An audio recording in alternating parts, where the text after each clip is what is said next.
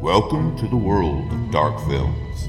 Films that scare, entice, and invite children into the underbelly of life as we know it. Come on a journey with the Literary License podcast as we explore in our Season 7 retrospective of dark family films as part of our 2 for 1.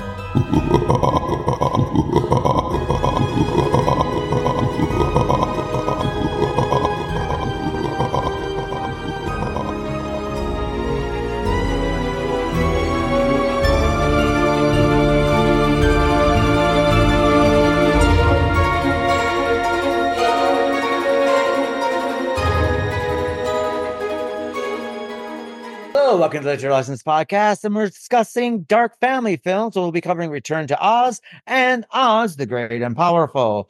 And let's find out who's with us today. We got Sean Stephan with us. Hello, Sean. Hey, everyone. Joe Randazzo's with us. Hello, Joe. Hello, everyone. We got Vicky Ray with us. Hello, Vicky. What's left of me? Hi, everybody. And I'm your host, Keith Shago, and let's find out what we've been up to, starting with you, Sean. What have you been up to since last time we saw you last week? Well, since last week, I did mention last week I found this great Japanese Yakuza film. I said it was called Raised to Kill. It's actually called Branded to Kill. And I highly recommend it. It's part of the Criterion Collection, Branded to Kill. What is it called? Branded to Go. Branded to Kill. Highly recommend it. Yeah, okay.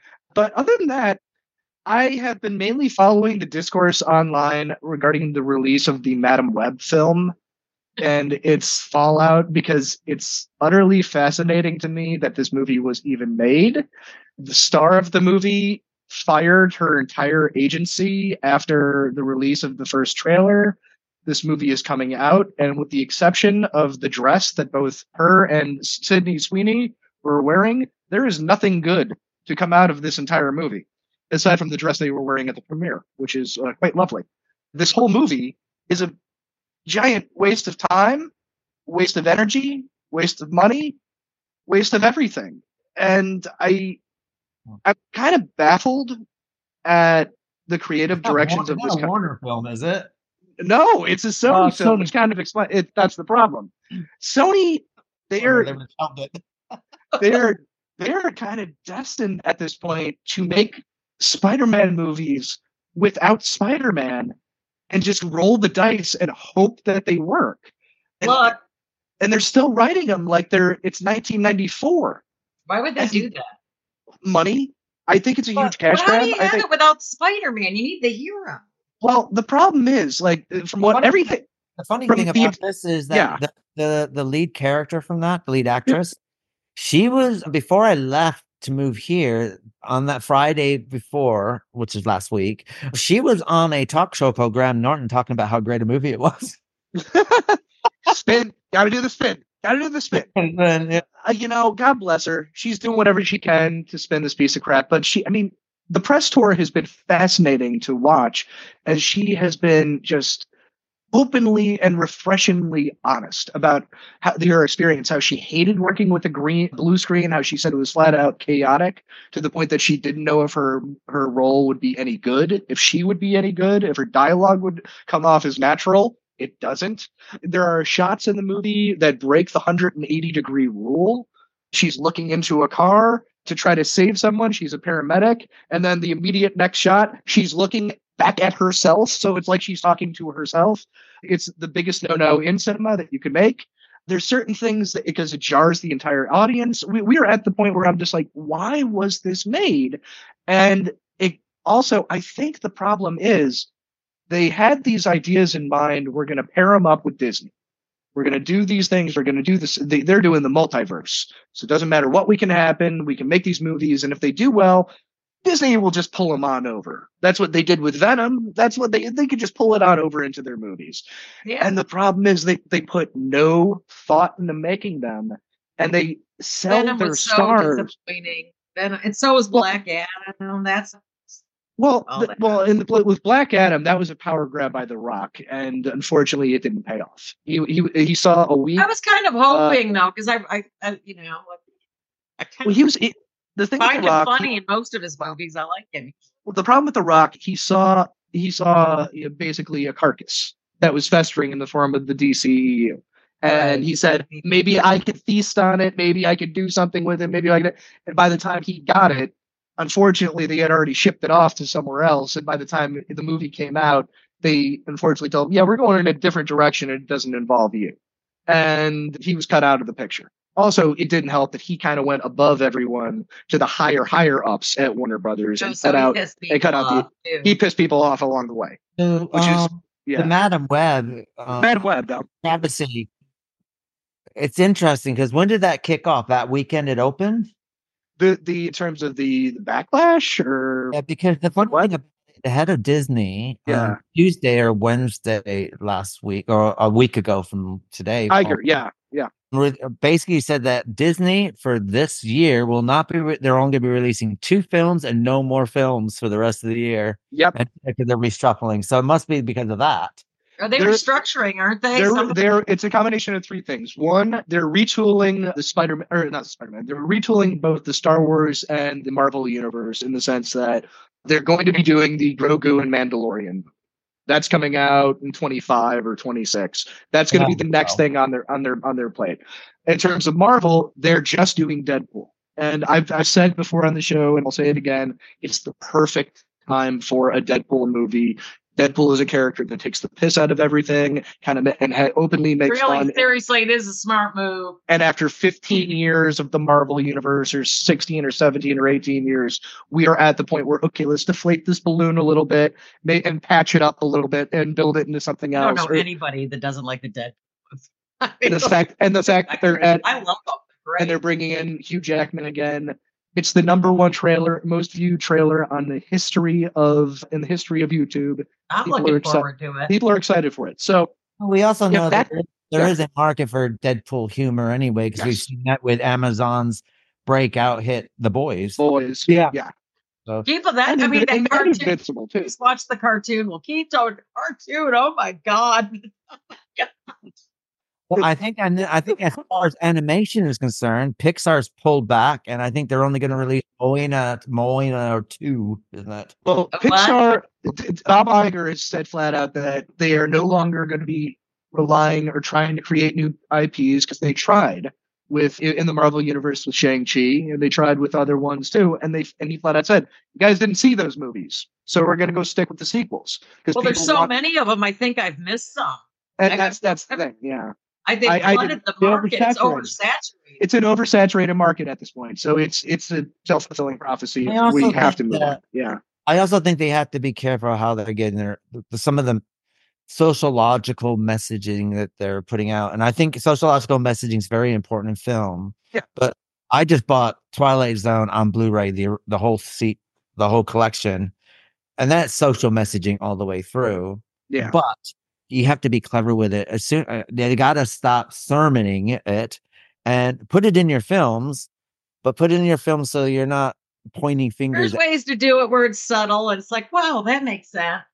I was going to say there's ways to do it when it's subtle, and I actually went back and I rewatched Captain America and Winter Soldier, the TV series. The end of the show ends with a 5-minute monologue where Falcon is literally pointing at senators. "You need to do better, Senator," and ranting at him. I'm like, they go the great dictator, like the Charlie Chaplin. Yeah, that literally like on him where he's monologuing. That's great. Yeah. No, it's "You need to do better, Senator," and ranting at the senators that they're not doing enough to actually help the community. I'm like, okay, at that point, I understand. Okay, you're a little bit too preachy, because even I am like, you got it, guys, pull it back a little bit, To be People honest, just want to go have fun and watch an adventure.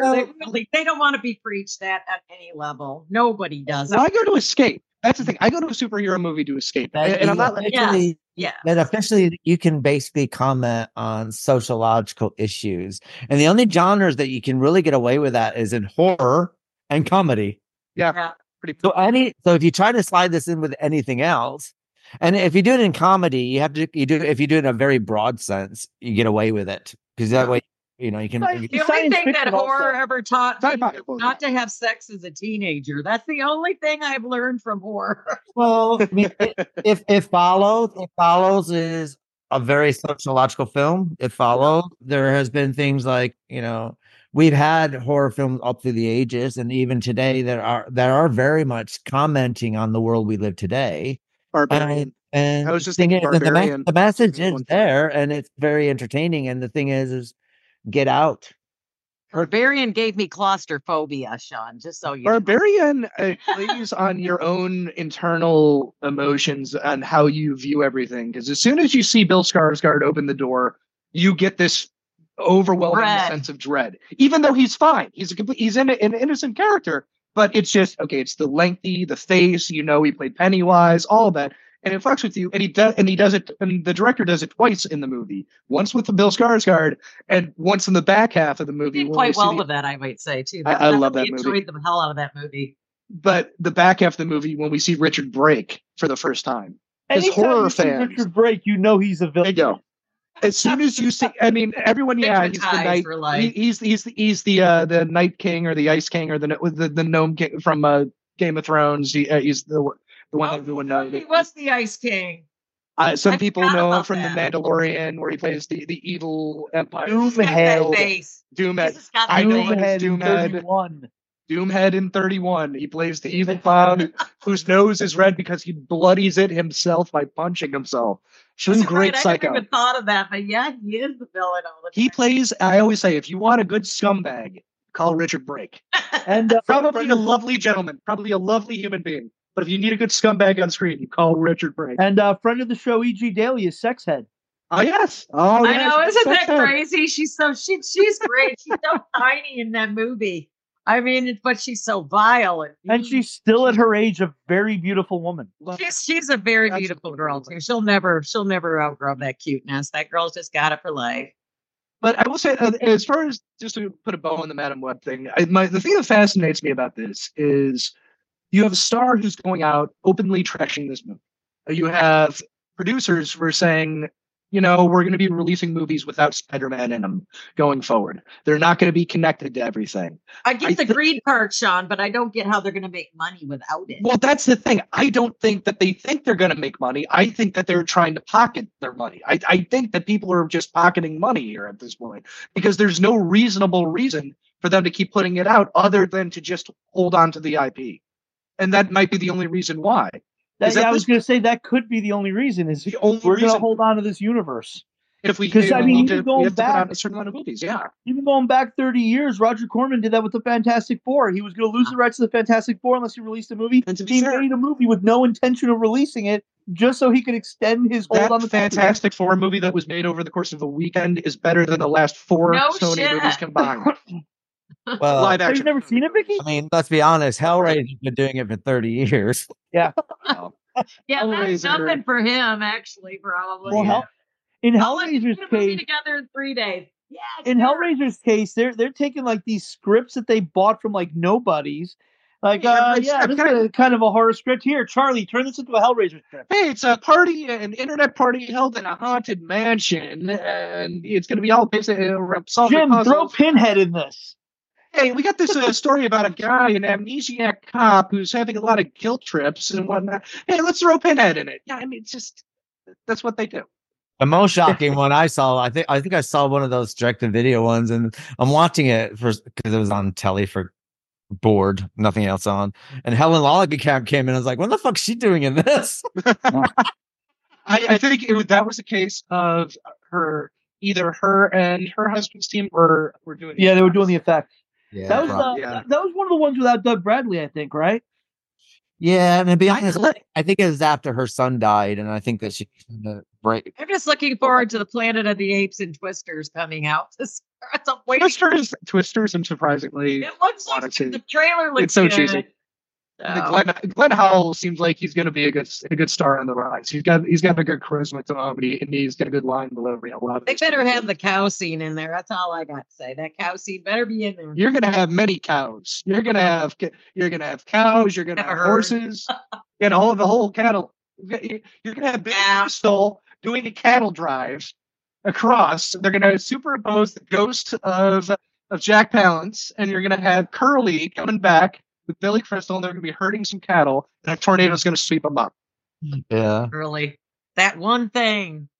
So there's a backdoor sequel to City Slickers now? City Slickers that 3. One thing. Yes. City Slickers 3, Twisters 2. And with any luck, they'll go to Gotham and they'll go to Metropolis and start sweeping them up as well. We're lucky.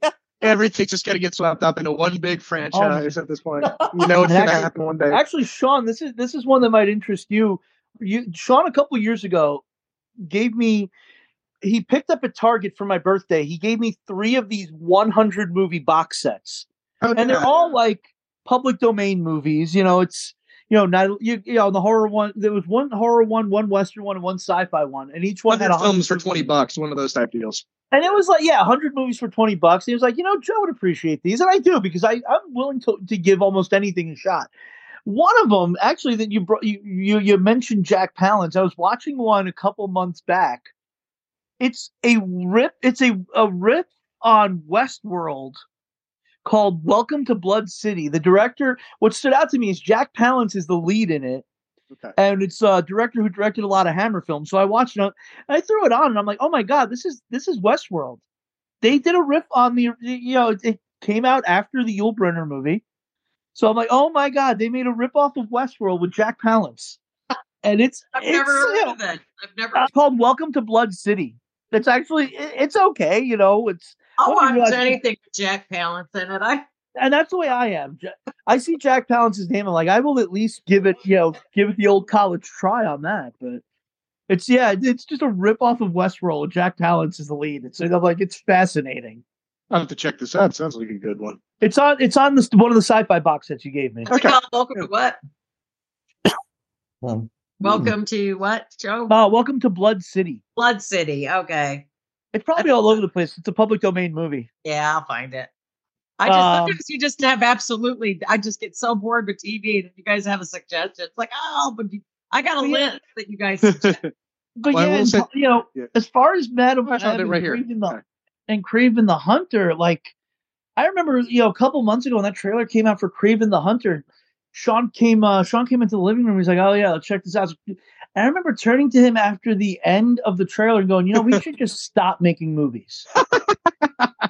like this is it. Like this is the year of cinema. We're done. It's all downhill. Like it's like here's the thing about that one too. The thing that boggles my mind is the fact that the producers for this film are already flat out saying that Spider-Man is not in it, and they need this movie to be a hit in order to get the movie that we all want. So you're blackmailing. You're basically saying, you're holding the gun to the dog and saying, buy this magazine or we shoot it. It's National Lampoon. That's what it is. But see this crappy R-rated Kraven movie so that you can get Kraven versus Spider-Man. Now, granted, we just had Spider-Man 2, the video game, come out, and it's a very, very well-selling video game, very popular video game. Kraven is the villain of the video game, and they did an incredible story with that character. Will that be enough to make people want to see a movie about Kraven, especially since you're going to take away pretty much everything that made the character in the video game interesting? And that's the thing. This is an origin story before he becomes Kraven, where he's going up against his evil father, Kraven Sr., played by Russell Crowe. And apparently he's going to be an animal lover and not someone who wants to hunt animals. So it's because, you can't have a hunter be someone that, even though this is a villain, so it doesn't really matter it's one of those things where you're listening to algorithms and all the charts and all the people in the back. Well, we can't have it. It won't be marketable to certain people if you have a hunter who's going to be killing beautiful animals, and you can't sell a movie with a character like that because people hate people like that. But at the same time, that's what the character is. So it's such bullshit and such asinine way of thinking that it's eating its own tail. I think this company is eating its own tail to the point that nothing good will come out. And they also have Venom 3 coming out at the end of the year.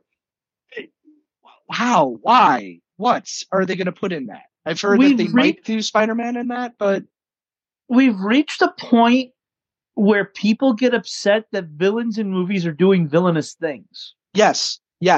You can't have a racist. Degrade someone by calling someone a racist slur, but you could denigrate them and say that people are lesser forms of people. You could have that in, but you can't go the next step of using a racial slur. It's like you can always have certain things that I've noticed about how you denigrate people in movies now. Evil people can't be evil. Hateful people can't be hateful. And it's gotten to the point where it's kind of ridiculous. Like, how do you make In the Heat of the Night? You don't. I'm dying to see how they do this Roadhouse movie. But then again, you can't even do a Die Hard film either. No. The last few Die Hard films were terrible. Yeah. Well, I mean, once they decided to go PG-13 with them, it's like, the point of these movies was the violence. But we're finding out now that Bruce Willis's degenerative disease started back at those. I'm kind of shooting the gun under the table. I need to get my money in because I'm not going to be making money soon. I got a feeling that because we're not finding out that he found out about this 15 years ago when it was starting. That was Die Hard. Die Hard 5. Let's rush these out now because we're never going to be able to do another one. So. Well, 15 years ago was when they were starting to talking about Die Hard at Nakatomi headquarters in Japan, and he was going to do a Die Hard there. There's been rumors for a Die Hard sequel for 15 years, whether it be a prequel, book ended with him getting an award with Al. It's not happening now. No, now it's not. Never going to happen. So. The closest we got was the Die Hard battery commercial.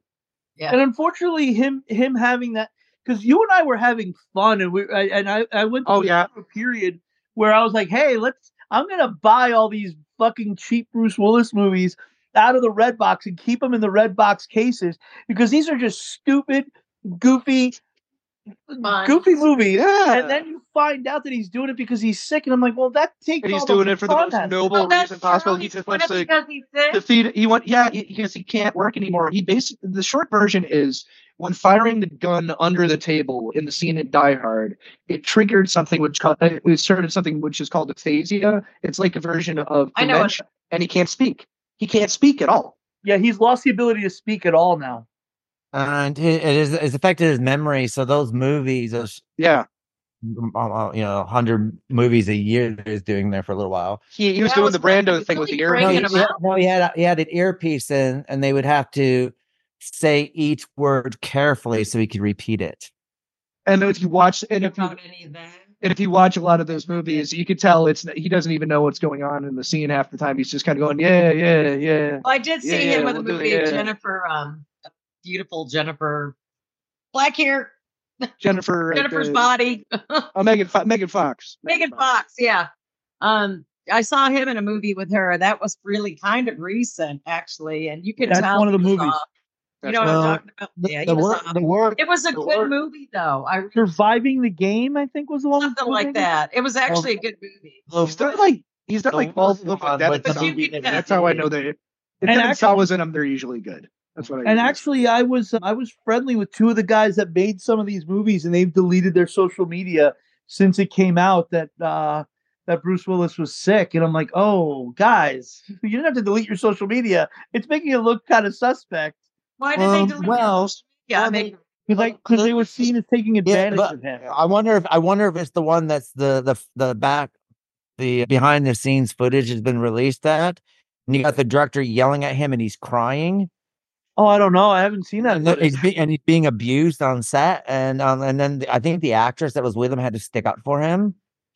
Oh wow! I haven't seen that. I didn't know. Oh, maybe I don't know. I don't know what director that was. It's terrible. You're thinking they're going, and he's shaking and he's crying, and he got to the point where he's like he falls down to his knees and he doesn't know where he is, and the guy's throwing stuff at him, going, "Yeah, I hired you to do this." And, it's just god awful. And you're thinking, what the hell? But I mean, if it wasn't for his female lead, like like picked them up and took them off and like we're not shooting. This is it. We're walking off. I don't know which director this was. I haven't seen the footage, but I'm clear of conscience. It's one of those films. It could be. I don't know which one it was. I'm clear of conscience enough to say this: whoever the director was, fuck you. If it wasn't for Bruce Willis being on that movie, you wouldn't have the money to make that movie. Shit. Amen. Bruce Willis was the reason you were making that movie. Bruce Willis was the reason you have the money to make that movie.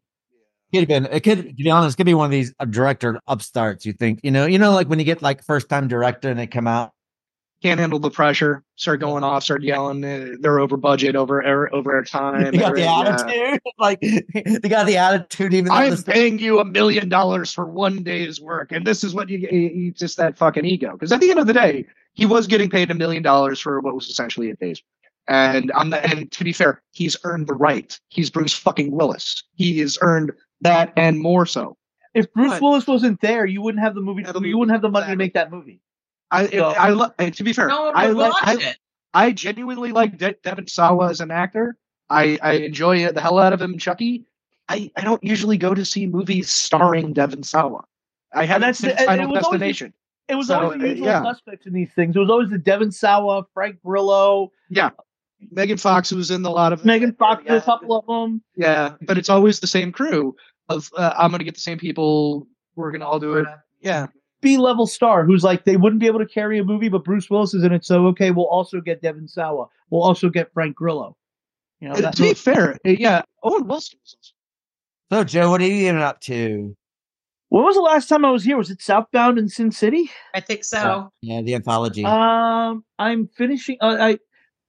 Shudder sent me with Austin Jennings sent me what are going to be the last 4 movies I'm covering for Joe Bob because they're starting to film the next season. I can't say what they are because they do those contests where, if you guess the right movie, you win a prize. But it's been super, super cool. They seem to like what I'm doing, so hopefully this means. What's that? You can tell us. We won't tell anyone. Okay, guys, just between us. I think I've actually messaged you what the movies were because I've told you guys. Everybody on this knows what they are.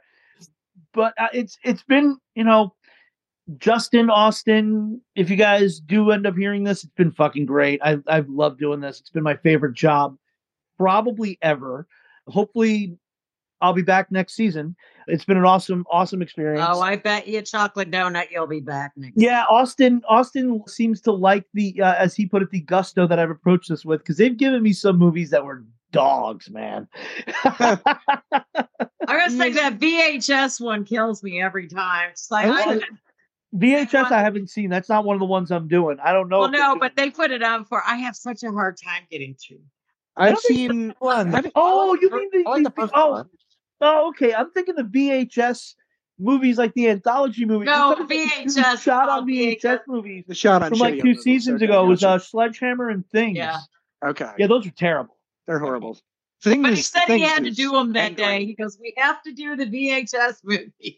Like, no, please, not on Friday. Please don't do them this night. But he did. So. The thing about Joe and his craft and what he does in going into each episode, it's fascinating to watch. I'm glad that I have my computer in my room now so I can give the guy space to actually work and not bother him because he's meticulous with these movies. He's going through, I'd say probably in about 7 to 15 second chunks. I think that's fair to say. 7 to 15 seconds each, and then just retyping everything that happens, imagery on the wall, if this kind of fits a certain motif, if this fits something, if this imagery fits into where his character development is, he writes that in. And especially helps with a guy like Joe who knows his shit. He knows what he's talking about. He knows his film history. He knows the director's intent with a lot of it. So he's giving little factoids. And it's fascinating to watch him get into all this stuff. And when he's at the end of a movie, he can sometimes have 12 pages worth of notes. In terms my last movie that I sent in, and I'm working on another one now that might actually pass it. The last one that I finished and sent in a couple days ago, the notes were 12 pages long. So I think it's important that our audience realizes that the films that he's covering are normally like 80 to 95 minutes long. Yes. Just to put it in context. Yeah. 80 to 95 minutes broken down into 15 seconds at a time. and then typing it out, and then 15 seconds at a time, and then 15 seconds at a time, and then as well as we never see Joe for weeks on end. It takes me about a day to get through a movie when I'm doing them for the notes. Yeah, and that's undistracted. And that's usually undistracted. Yeah, undistracted, no work, completely untethered. I'm not coming in there harassing you or just like or whatever. It takes me about a cosmic Oreo of actual work per movie. Yeah.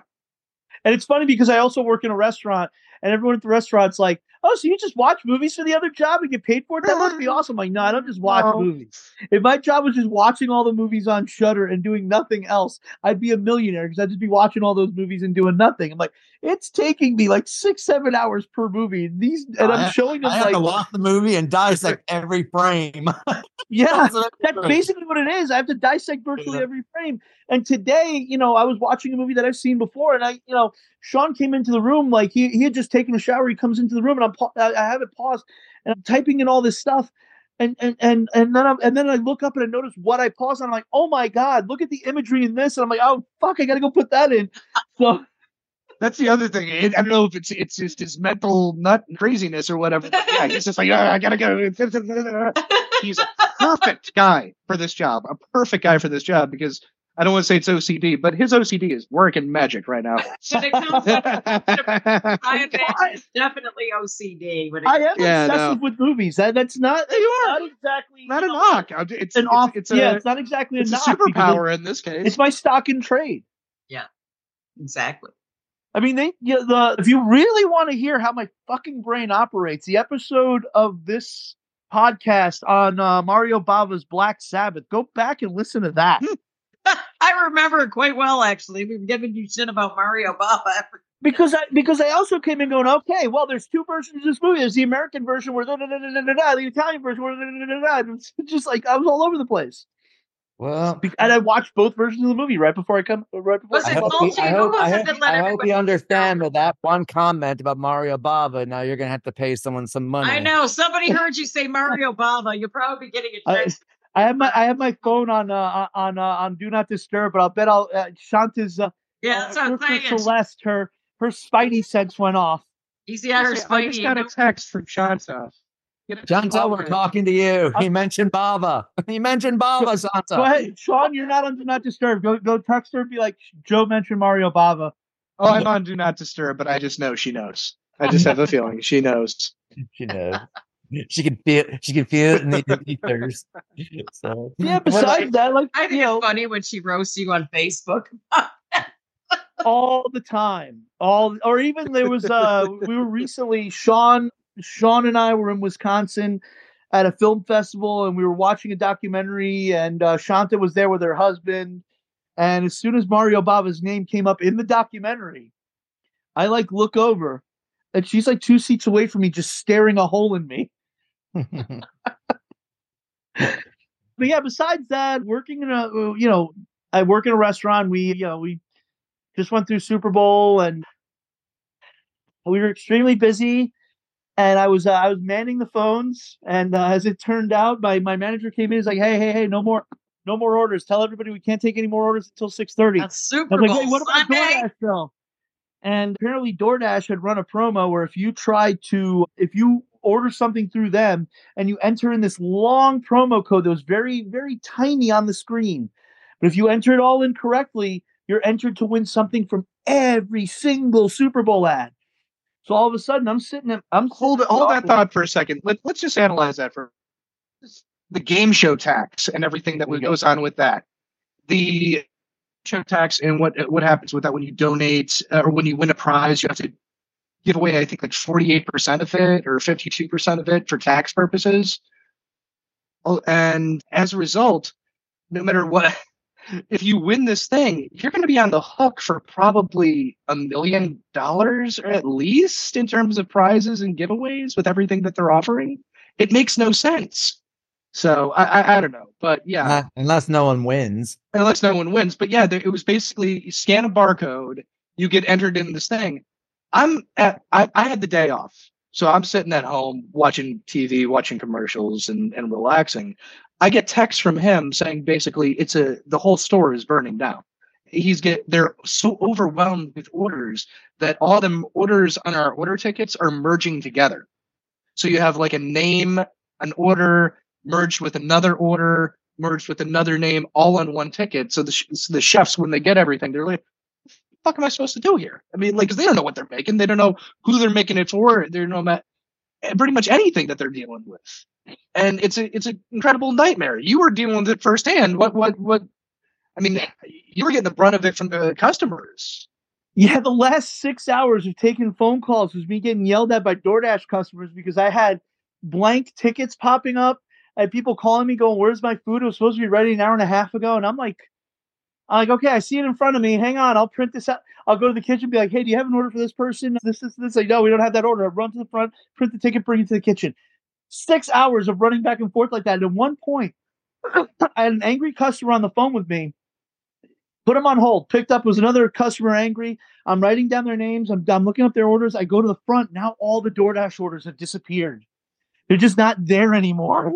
But surely instead of the customer contacting the restaurant, shouldn't they be contacting DoorDash? Yeah. Well, that was the thing. It was a DoorDash issue, but they didn't, because DoorDash is all automated. They don't have a customer service department. It's all like bots and apps and everything. And the DoorDashers were at the restaurant saying we didn't have the orders. They were calling the restaurant. So I'm like, oh man. And I'm just getting yelled at for 6 hours on the phone, like from 4:30 to like nearly 10 o'clock. It's just me getting just screamed at. And I'm like, guys, it's not us. It's DoorDash. It's not us. It's DoorDash. And yeah, there's. And then people wonder why people go postal after over a while. Over a period of time. I still go pick up my food. I haven't gotten that yet. They told me I'd be out by 7. I was still there at 10 o'clock because I was going to come home and finish up one of the movies I was doing for Shudder, and when I got home, I was so exhausted, just passed out. I mean, another thing. I mean, what I find a bit amazing about it is that because obviously DoorDash, does DoorDash go to specific? Can they go to any restaurant? Yeah, they have specific restaurants that they certain restaurants will do it with just Uber. Some will do it with DoorDash. Some will do it with other ones. But basically, yeah, they get a percentage of the overall sales. So it surprises me that DoorDash sounds like they didn't even contact the restaurants that they were doing it. No, we weren't ready for it. We weren't aware. Yeah. But yeah, that sounds like it was something done with on a corporate level, and the stores did not know, had no knowledge whatsoever. But like having Black Friday sale on a Saturday in April, not telling the store that it's happening. So yeah, that's basically what happened. We were all like, what the hell's going on? And then we noticed all these orders that are getting messed up are all DoorDash. And when I got home, I looked on Twitter and I saw the tweet from them. And I'm like, that's what happened. Yeah. They crashed their own site or their own app. And as a result, we were getting blank tickets. Like we were getting tickets with like just a customer name and then nothing on it. Yeah. And even showing that to the customers, that didn't assuage them. Like, look, they just are out for blood at that point. Yeah, there's an order from an ad that they ran during Super Bowl. Yeah. Yeah. The most watched Super Bowl of all time. Money back on that ad, did they? Their multi-million-dollar ad. Yeah, so I'd be getting a ticket that would say, Keith or Vicky, and then nothing on it. And I'm like, okay, well, I can see that Keith and Vicky placed orders, but I can't see what the order is. The one photo that you showed me, it showed like an order number, a name, a garbled order in between that was all like X's and binary, and with maybe like side sauce. And then another name, all in one ticket. It was ridiculous. So it's like, so this customer wants to eat this customer. Yeah, exactly. Because that's how it looks. On the order, it would have been, okay, Keith ordered, and then under the item, it was Vicky. I'm like, okay, well, one customer gets served to the other. I don't know what to do with this. So yeah, I had a hellacious day. I mean, I don't know what's going on in the world, but people are too lazy to go get their own damn food. I don't think it's that. I think what the problem basically is that, I mean, I'm not going to go into, we discussed what I've been going through since moving here, but we won't go into that. But the thing is like, you're hiring companies to do stuff and they're not delivering whatsoever. And this is not, it's not nice to the kid. I mean, this is a mess that you went through, but then you look at other things, just like, what the hell's gone on in the world? Whatever happened to Customer service. Customer service, and whatever happened to like people are lazy. They don't think they making a promise and not being able to commit to it and to follow it through. Yeah. Well, one, you got a bunch of people working that don't want to work. So. Well, I know, but the thing is, I don't really think they don't like their jobs. They're miserable. Yeah, but don't you blame me for hating that job? I cannot blame you for hating that job. I mean, I would hate it. To be honest, I don't think it's the people working on the line. I think it's corporate level not being able to absolutely communicate. That's a big issue. In a clear fashion of what exactly they want and what they expect. The majority of these problems are created by people who not actually go to their own restaurants. That's the problem. Well, they don't know their customer base. Yeah. As I've often complained, the people up top at corporate are people who never had their boots on the ground. So they don't understand, like, at the bottom level how it works. Get it at all. And they put on, and also when you work in the service industry and you're a server, you are the first line of defense. And a lot of times, and when I worked at Buffalo Wild Wings, we were at a point where basically they're like, hey, you handle this. If you need to get us involved, we'll get involved. But you guys can really handle a lot of this stuff. And a lot of the times we were getting the barrage of everything from very angry people, very hostile people over nothing. The lack of missing sauce, in the grand scheme of things, really nothing. That couldn't be fixed in a matter of seconds. But you deal with this barrage of things, and their problem and their way to solve every problem is just make it free, give it away for free. And when you get to that point, you've created a culture where I think it's become toxic. It's not just only the service industry. I mean, from my old job, which I can now slag off because I'm no longer there. But the NHS was like that, the National Health Service, which is healthcare. And I have to sit there and say that I had 12 managers, and out of the 12, one knew what they were doing, the other 11 didn't. And so they were coming up with these things. It's like, no, that's not going to work. And you're telling them they don't go to work, and they're still pushing it through. So then what you get is all these patients calling and yelling and screaming because they're frustrated. And it's kind of really hard. And then if you're on front line, it's kind of hard not to get upset with the customer, because in a way you understand what the customer is going through. But that's where I was. I got people on the phone to do with you.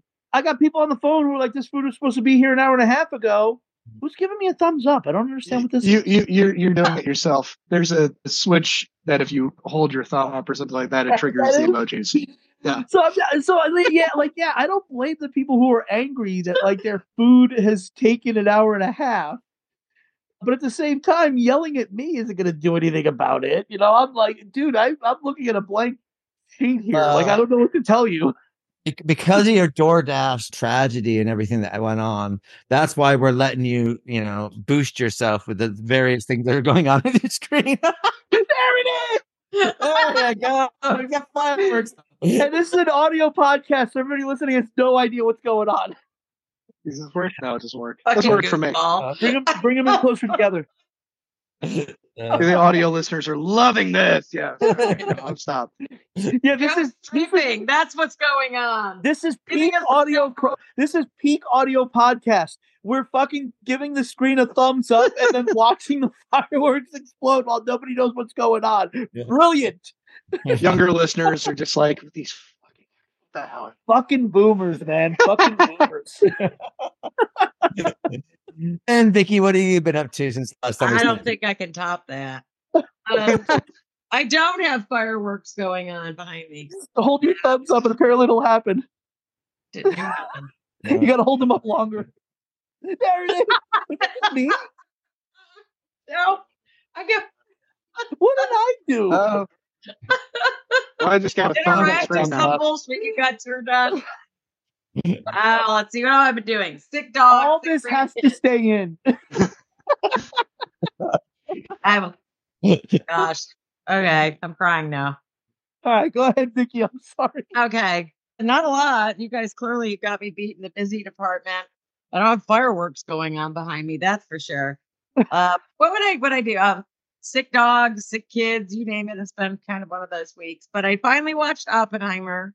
Took forever to watch it. Finally watched it. Had to find 3 hours to watch it.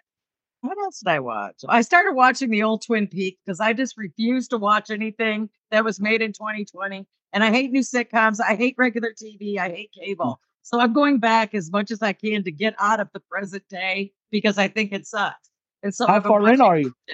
But I forgot how weird Twin Peaks was for that. Oh, I love it. I love it so much. Oh, it's absolutely brilliant watching it older, Yeah. It's so much more fun the second time around. I watched this weird little movie called I Kill Giants. This little girl kills giants, and no one believes that there's giants, and she kills them. But it was just one of those boring things at 2:00 in the morning, insomnia prevails kind of thing. Started watching this Hallmark series. It's called The Way Home. I'm into the second season, and I just finished the fourth episode. It's really quite good. I don't know. I don't usually watch a lot of Hallmark, but this is really good. I couldn't stop watching it. And let me see, what else have I been watching? Underground Monster. What a weird friggin' movie that was. It's on Peacock. If you get a chance, just watch it for the monster. I'm using my phone for this, so I can't mark it off like I usually mark off the movies. Underground Monster. But other than that, we haven't really been doing much. I've got car race. I'm just trying to catch up with everything. Spring is starting to get here quick, and I still haven't seen him. He's in Texas, and I still haven't got out there because I need new tires on my car. So I can't do that till Thursday. My tires are like threadbare. It's just like kind of sketch going out when it's raining, especially. So, but other than that, not much. And I would normally ask Keith what he's been up to besides moving. Keith, what have you been doing? We should vamp a little more. So, how far into Twin Peaks are you since you started rewatching it? I think I got into episode 3 because I happened to see it and I just go, well, I'm going to start watching this again because I forgot how weird it was. And it is so weird. And then I remember I was working in a bookstore later on in life, but then they started coming out with the books and the memoirs and all that other stuff. And so they said they were going to reboot it. It's like, please don't touch this. Just I don't think they're rebooting it. I think they're going to do another season. I think that's David Lynch's current project is. They've been rumors for a lot of years. There's this project he's been working on called Wisteria. Wisteria, and a lot of people think it's a Twin Peaks spinoff. Possibly. I just want more Dougie Jones. That's all I want. I want more Dougie Jones. I just forgot how good it was. Vicky, have you seen the most recent season from like 2017 yet? The Twin Peaks: The Return. I didn't even know they did that.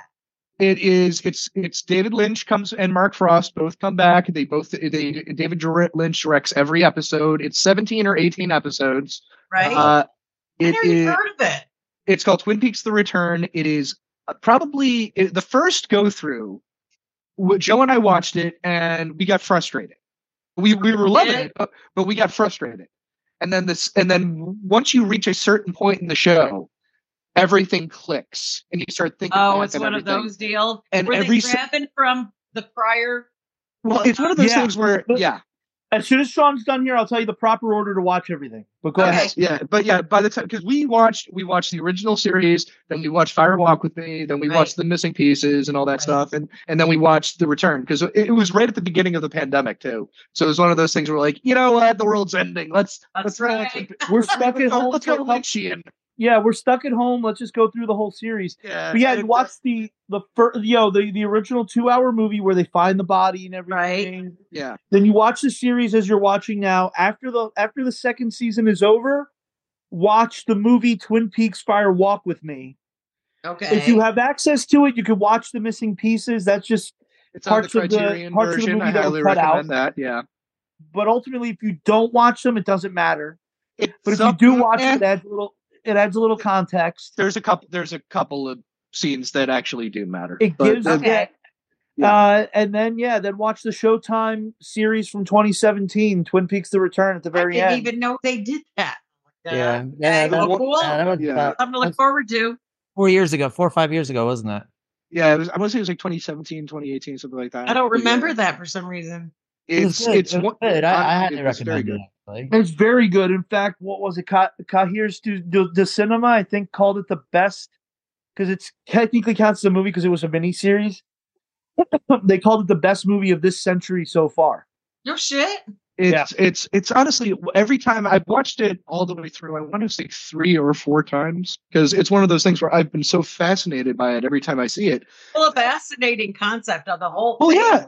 Well, I mean, at the end of the day, David Lynch, he's obsessed with electrical currents and everything like that. And there's so many different ways that you can interpret everything. There's so much imagery in it early on in the earlier episodes that pay off later back on. And every moment that he puts on screen matters.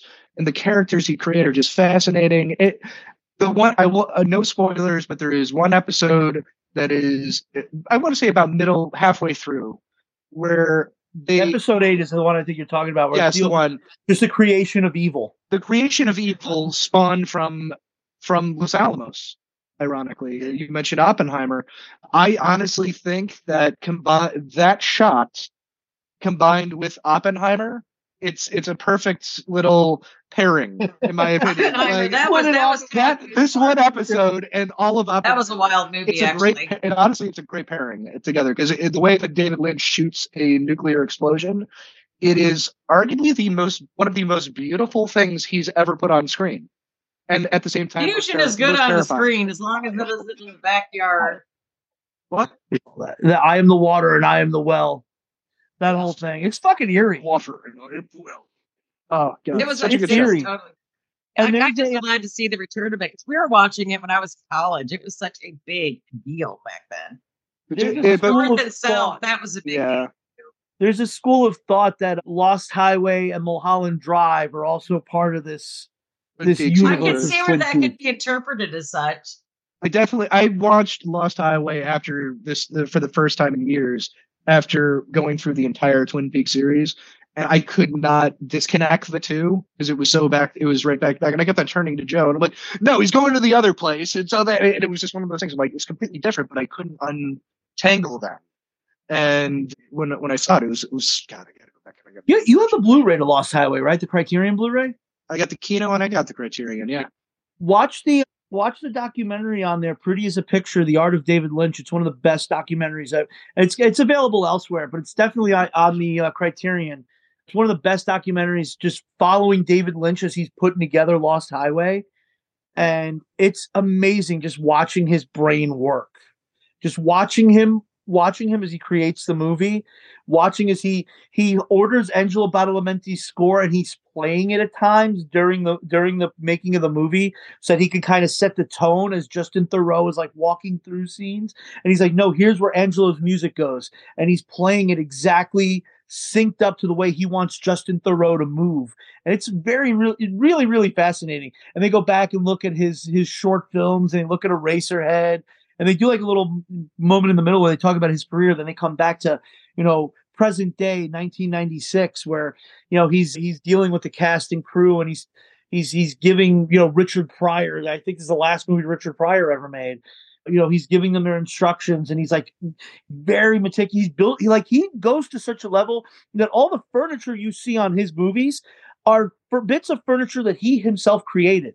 Yeah. And he made it himself in his garage. So yeah, it's a fascinating thing. So yeah, if you're out there, Pretty as a Picture, The Art of David Lynch, if you want to get a good glimpse into how this man's mind works, fucking fascinating. I'll definitely check that out. I absolutely will. What I love about David Lynch, because I'm a huge David Lynch fan, surprisingly enough, the only film I really don't have a close connection with is Eraserhead. I don't know why. It's just for some reason. There's something about that movie. I watched it, but it doesn't totally click. I thought kind of the same way. Weirdest fucking movies I have ever seen. I think it's too out there. It does not help when you're watching it either. What I love about David Lynch is that David Lynch films, that's just a weird movie. You have to let it wash over you. And I like the way that you tried to raise your head. You cannot think about the film or what's going on when you're watching it. You let it wash over you. Well, I tried with the And then I always find like a day or two after watching one of his films, you get that eureka moment where it all makes sense. Yeah. And he's the only director I know that can do that. I mean, never got the eureka moment with the Eraserhead.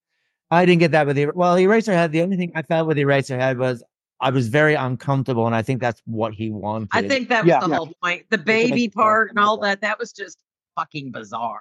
And and just, and after, but then when you think that basically he can't make a regular movie, you get, a straight, what is a straight story? Elephant Man. I was going to say the Elephant Man. I always say the Elephant Man to people who say, "Oh, all of his movies." Like, no, just because it's about a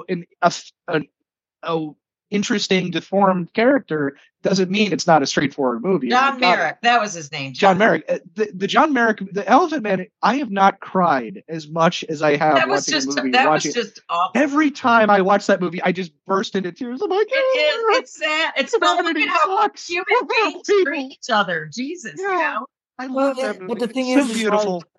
But thinking about the straight story, and the straight story, yeah, you're right. In a way, it is his most straightforward story. Absolutely. But it does have the one Lynch moment where he runs into that woman who hit the deer, and that's the only moment that's feels like it's out of any other David Lynch movie. I have to get this out of me. The weirdness of what's the actor's name? What's the lead actor's name? Was a stuntman, Richard Farnsworth. Just the fact that he's riding across the United States on a tractor to see his dying brother, played by Harry Dean Stanton, which is a weird thing, but it is a straightforward, feel-good movie. But you get that one scene where he runs into the woman who hit the deer, and it's just oh my God, this is David Lynch. And in a way, it kind of feels like a callback scene to Wild at Heart, where Nicolas Cage and Laura Dern run into Sherilyn Fenn after she had been in that car accident. And she's just crying. She doesn't know what's going on. She's all disoriented. Then when she turns around, you see the gigantic hole in her head. And you're like, oh, my God, this girl's going to die. Yeah. She's just in her last throes. I hope he's going to do something soon.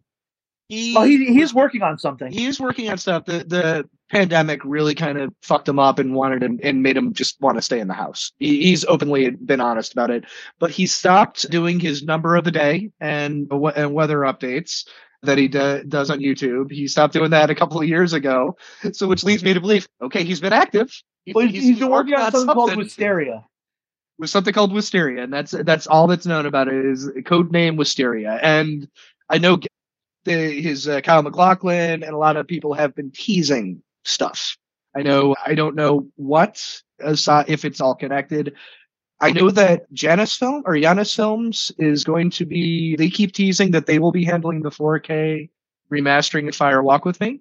There's been a lot of allusions on Twitter that they're doing it. They're throwing a lot of emojis and retweets, stuff that's saying basically, yeah, we're working on it. Velvet.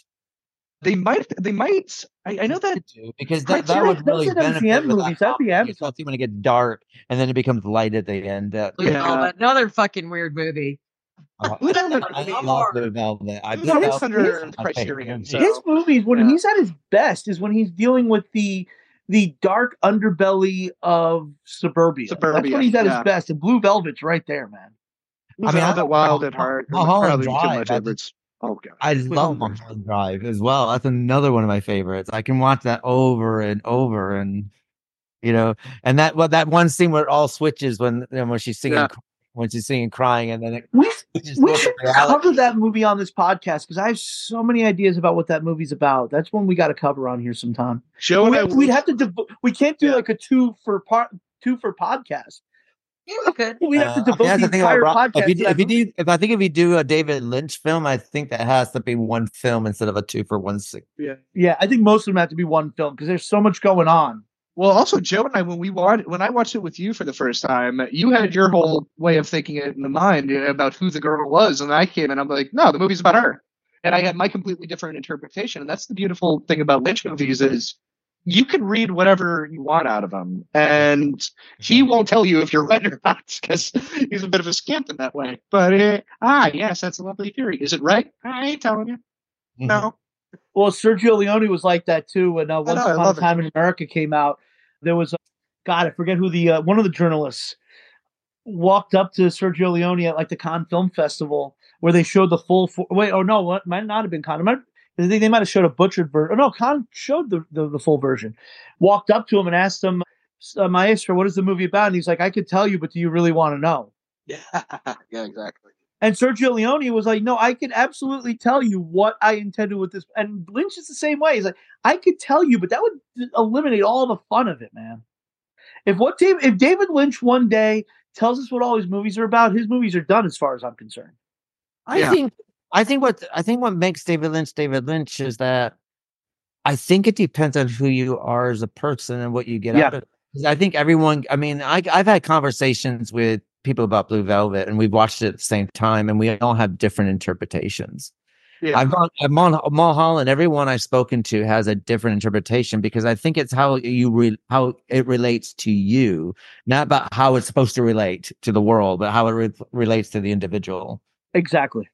And if you're able to do that successfully, which he does, I don't think, to be honest, he's getting up there in age, and one day he will pass from this mortal coil. Hopefully, a long time for now. But when he does, there's never going to be anyone that's ever equaled him, or ever is going to. There's never going to. Honestly, when I look back at the year that Mulholland Drive came out, I feel about Mulholland Drive the same way I feel about LA Confidential. It got robbed in the Best Picture category. Yeah, because the films that came out in 2001.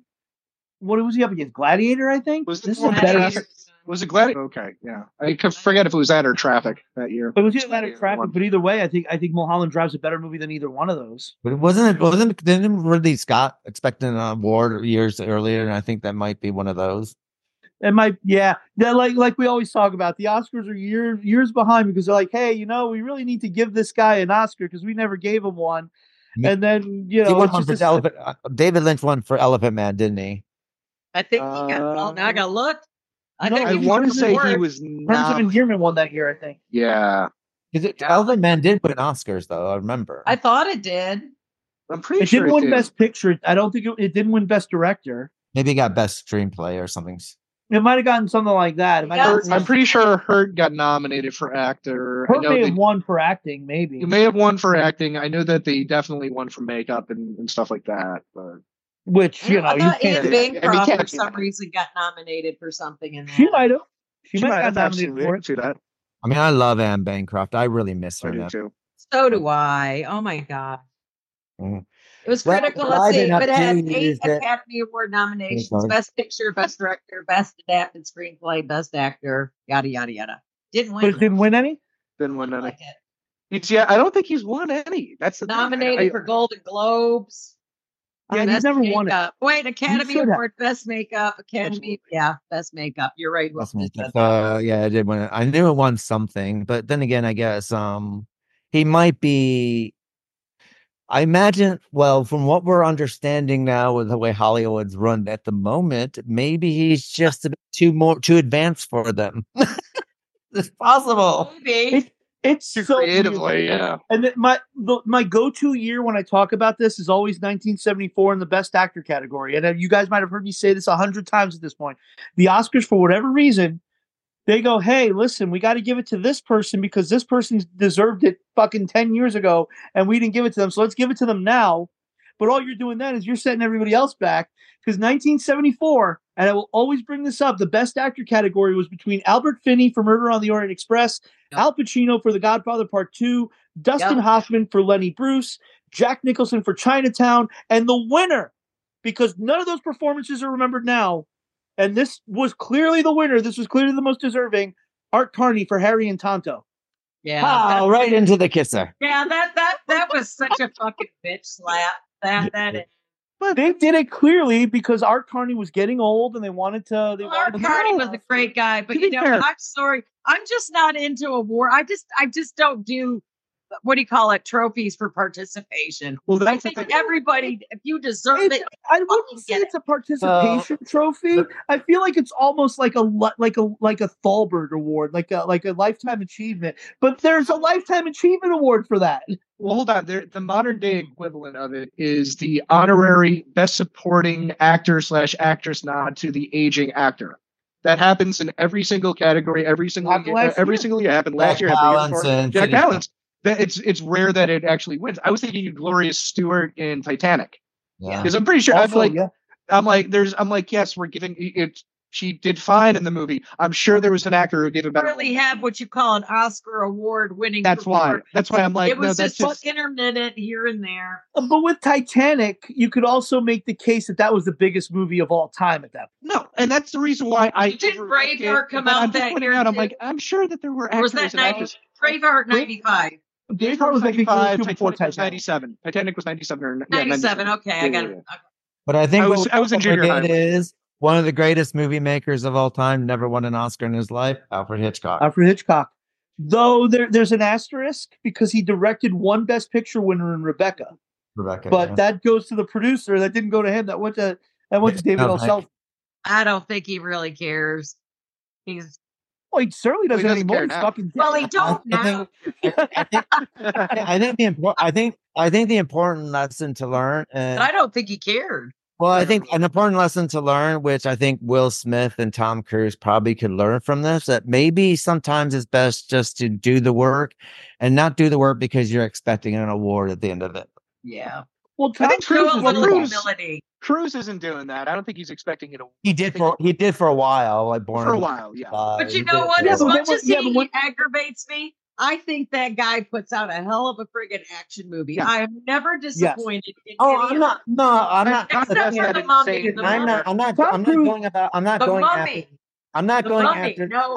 after Tom Cruise. I know you weren't. I'm not going after Will Smith. I'm just saying. What I'm saying is, you can always tell when they're chasing an award. Yeah.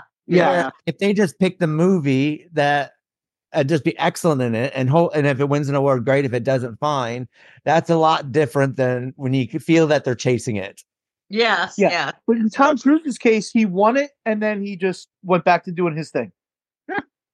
He just likes making a good movie. And I'd rather have them make good movies, and it happens to be an Oscar-nominated film. Great. It's just, I just don't want another In Pursuit of Happiness.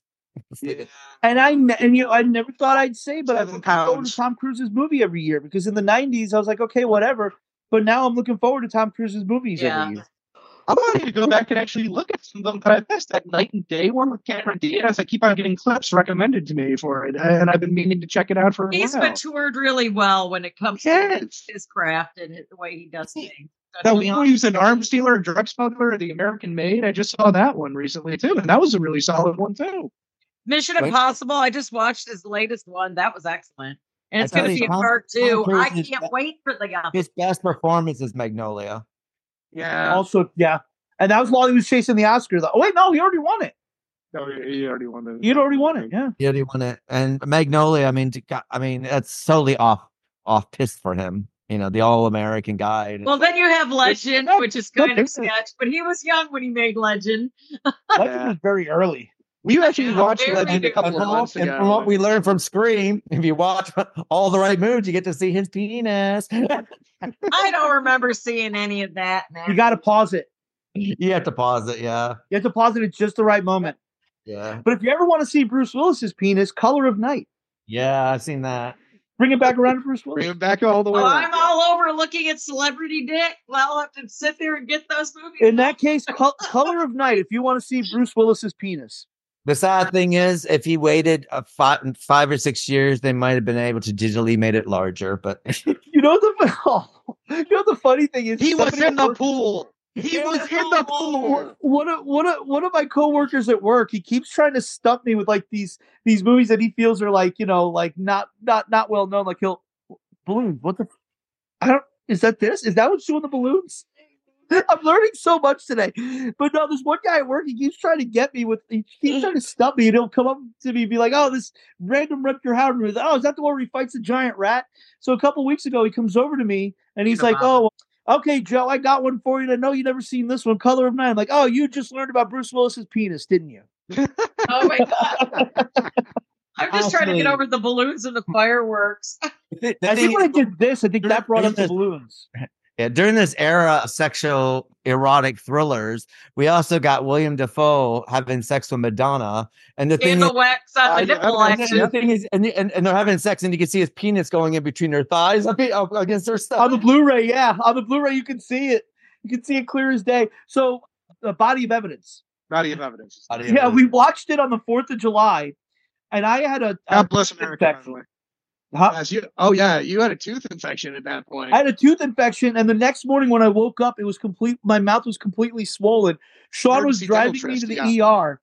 Sean was driving me to the ER and be like, "No, don't fall asleep. Don't fall asleep. I need you to stay awake," because he was worried that I was like going to choke to death in my sleep because I wasn't able to like really swallow saliva. And I remember telling him in the car, I was like, "There's no way I'm going to my grave with Body of Evidence being the last movie I saw."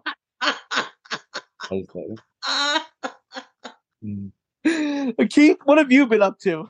Yeah, God dang, we're long-winded today, aren't we?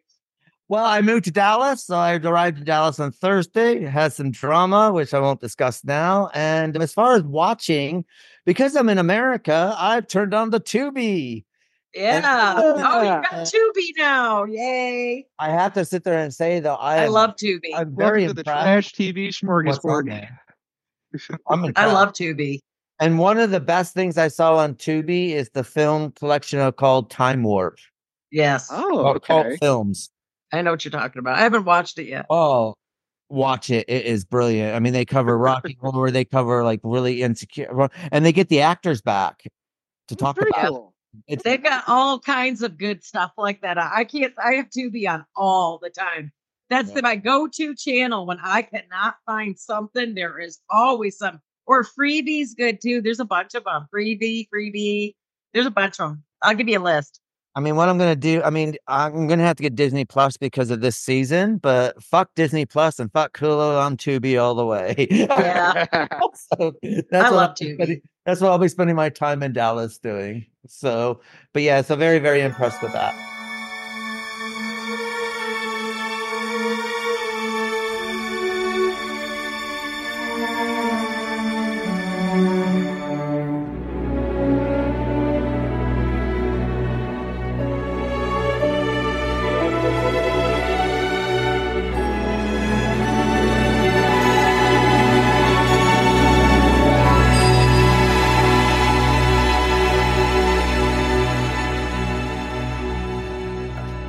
And on that note, this brings us to Return to Oz, which basically is a 1985 dark fantasy film released by Walt Disney Pictures, co-written and directed by Walter Murch.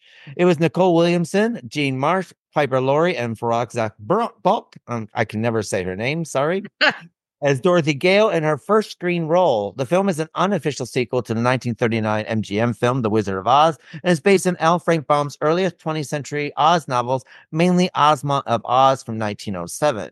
In the plot, an insomniac Dorothy returns to the land of Oz to find it has been conquered by the wicked Gnome King and his accomplice, Princess Moby. Dorothy must restore Oz with her new friends, Billina, Tick-Tock, Jack Pumpkinhead, and the Gump. I always want to say the Gimp. But anyway, in 1954, Walt Disney Production bought the film rights to Baum's remaining Oz books to use in the television series Disneyland. This led to a proposed live-action film, The Rainbow Road to Oz, which was never completed. Murch suggested making another Oz film in 1980. Disney approved the project, as they were due to lose the film rights to this series. Though MGM was not involved in the production, Disney had to pay a large fee to use the ruby slippers created in the 1939 film. Return to Oz fell behind schedule during production, and following a change of Disney management, Murch was briefly fired. Return to Oz was released in theaters on June 21st, 1985. It performed poorly at the box office, grossing only $11.1 million in the United States on a $28 million budget, and received mixed reviews, with critics praising the effects and performances, but criticizing the dark content and twisted visuals. However, it performed well outside the U.S. and especially in Europe, has since acquired a cult following from the fans of Oz books, who regard it as the most faithful to all of L. Frank Baum's works. It received an Oscar nomination for Best Visual Effects. So what we're going to do is cut to the trailer of Return to Oz and be right back.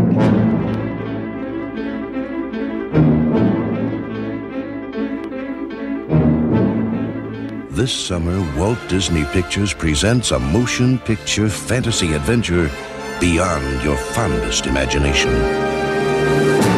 You'll be transported miraculously back to the enchanted land of Oz, that magical kingdom beloved by young and old for generations. It's just a yellow brick. No, Billina, you don't understand. This was the Yellow Brick Road. You'll share with Dorothy Gale the shock of finding everything mysteriously changed. What's happened to everybody? And you'll delight with her discovery of 4 wonderful new friends who band together against a wicked queen and the dreaded Gnome King. This is the Oz you haven't seen before, and this is the Oz you'll want to visit again and again. From Walt Disney Pictures comes a whole new world of entertainment. Why don't we just fly back to Kansas? Return to Oz.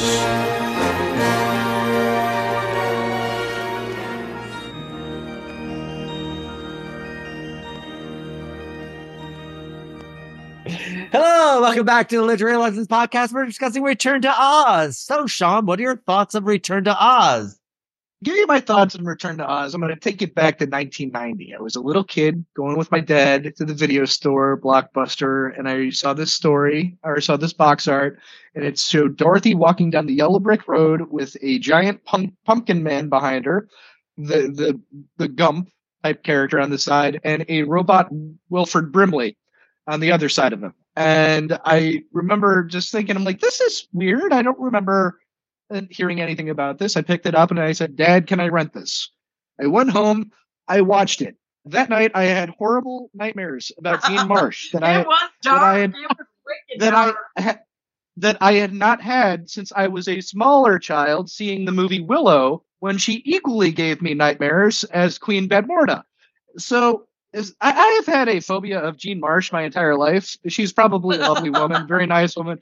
But whenever I see her, my skin crawls a little just because I'm recoiled from and think back. She is such a good villain. She plays such an evil bitch, and everything that she is meant to play an evil bitch, she plays a great evil bitch. She really is. She's fantastic. It was cathartic for you to see her getting hit by a truck at the beginning of The Changeling. Yes. Very, very cathartic. Yes, it was. So Return to Oz, it's one of those movies that came from an era, the Don Bluth era of Disney, where we're all about just scaring children. And which it's a very that's true. Yeah, Watching in the Woods was around this time. Something Wicked This Way Comes was around that time. This was Disney horror. Children should be frightened and afraid at all times. That's that's the mentality of Disney movies in this era. Children should be scared shitless. They need to get back to that. Yeah. That's what they need to get back. Well, I was going to say, I forget the name of the character, but there's a character in Japanese folklore that will come out, the Namahagi or Namahaji, that comes out and basically scares the youth. I know what you're talking about. The young babies, horrifies them, and the parents love it because it's I can't remember the name. Yeah, it's a demon, but it basically makes it the goal of it is to toughen you up, to make you stronger, and more prepared for the world. This is what Disney movies of this era were doing in a way. They were made by people who were heavily influenced by cocaine, in my opinion, and as a result, they probably might be right, Sean. I don't think they were checking the boxes of what was appropriate, and they went over the line. The scene. There's two things in this. Well, there's three things in this movie that horrify me. One, in hindsight, it just as an adult thinking, date guy.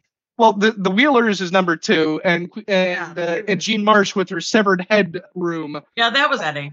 But for me, now as an adult, much like The Exorcist, when I was a kid, it was the vomiting, and now as an adult, it's the feeling of Ellen Burstyn and the horror that she's going through, and she's subjecting her daughter through all the tests. Now it's okay. Let's. It's not an official sequel to The Wizard of Oz, but let's pick it up and pretend it is, because it picks up 6 months after The Wizard of Oz, 6 months after Dorothy goes to Oz. But in Auntie Em and Uncle Henry's eyes, she was caught in a tornado. She took a bad spill in her bedroom. She took a bump on the head. And for the last 6 months, she won't shut up about Oz. She won't stop talking about Oz and all of her adventures. Well, naturally, Auntie Em and Uncle Henry think, well, this girl's got a screw loose. She clearly has some trauma. Let's take her into town and get her electric shock therapy. Yeah, it's like, what the fuck? Electric shock therapy. This adorable little girl with brains. Therapy for a 13-year-old girl who went through a horrible traumatic experience. Granted, it's 2 months shy of 1900. It's November 1899. That's what we're establishing, and it's the new era, the era of electricity, and that's what the doctor says. And it's supposed to be. They don't like it. It's supposed to be. I think where I read it, it's supposed to be supposed to be something about. Keep going. I'll find it about the electricity. Well, yeah. So they're subjecting this poor girl to electric shock therapy as their way to try to get the bad because she won't shut up about Oz. So while they're in this horrifying, electricity is symbolizing of modern evil, whatever that means. Well, yeah, modern evil. I mean, because if you think of 1907, electricity. Yeah. They say it's basically Mulholland Drive, but without a talking chicken. I was going to say that's a very Lynchian way of thinking about it. I was just about to bring up. I was like, we were just talking about David Lynch into this. This is what David Lynch would give us if he was given The Wizard of Oz. Yeah, kind of. Yeah. So let's go back. So she is she's strapped to a table, about to get the therapy power outage, when the ghost from The Shining appears and unstraps her from the chair. I say the ghost from The Shining because this person does not actually exist in this world. She just shows up for convenience and unstraps her from the table. She gets whisked away in a flood and ends up in Oz. Now, as a kid, watching this movie, we're learning all sorts of new things from the book. The Deadly Desert, where if you touch the sand, you turn to sand. The Wheelers, the Gnome King, all these Jack Pumpkinhead, the army, the TikTok, the Army of Oz. I didn't know that because I never read the books. I had only seen the 34 movie. I always interpreted it as, well, when they were walking down the yellow brick road, they weren't just always singing. Maybe they talked about other things. Maybe when she was sitting in the chair getting beautified before meeting the wizard, maybe the hairdressers told her some stuff. Maybe I always kind of interpreted this movie in my mind. Now I know it's not, but I always interpreted it as if it was a direct sequel. And that kind of helped and enhanced my viewing of it. To be honest, it is a direct sequel to the books. It is to the books, but not to the movie. Earlier this month, we did Wizard of Oz, the book to screen, and we read the book. And the book is very, very dark. Oh God! All of them are really dark. And honestly, they were able to incorporate some of the original book into Oz the Great and Powerful. We'll get to that later, but they're very dark books. Oh, no, they're horrifying books.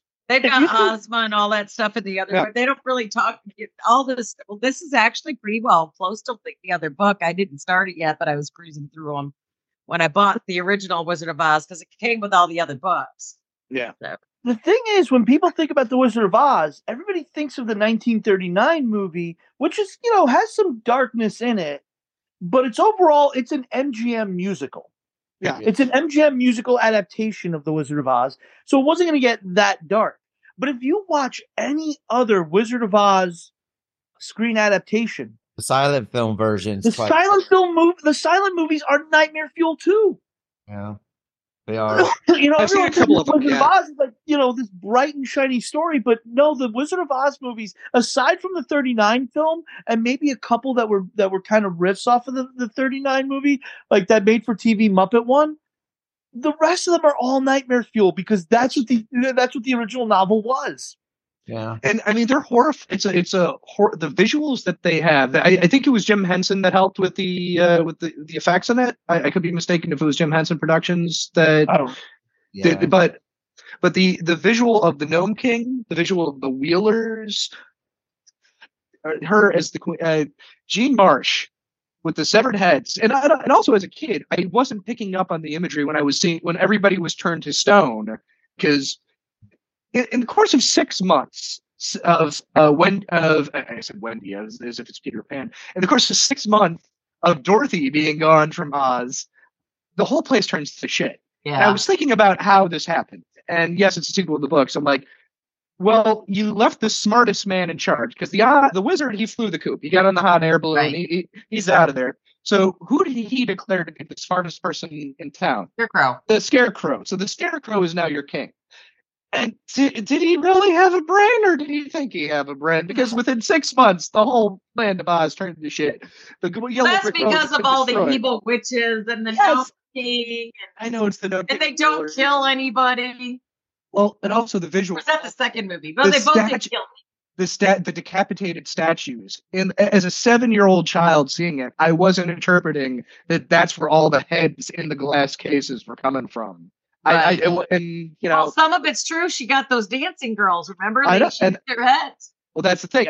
As a child, I didn't process that. I'm just thinking, oh, that's just a creepy visual. I wasn't fully interpreting.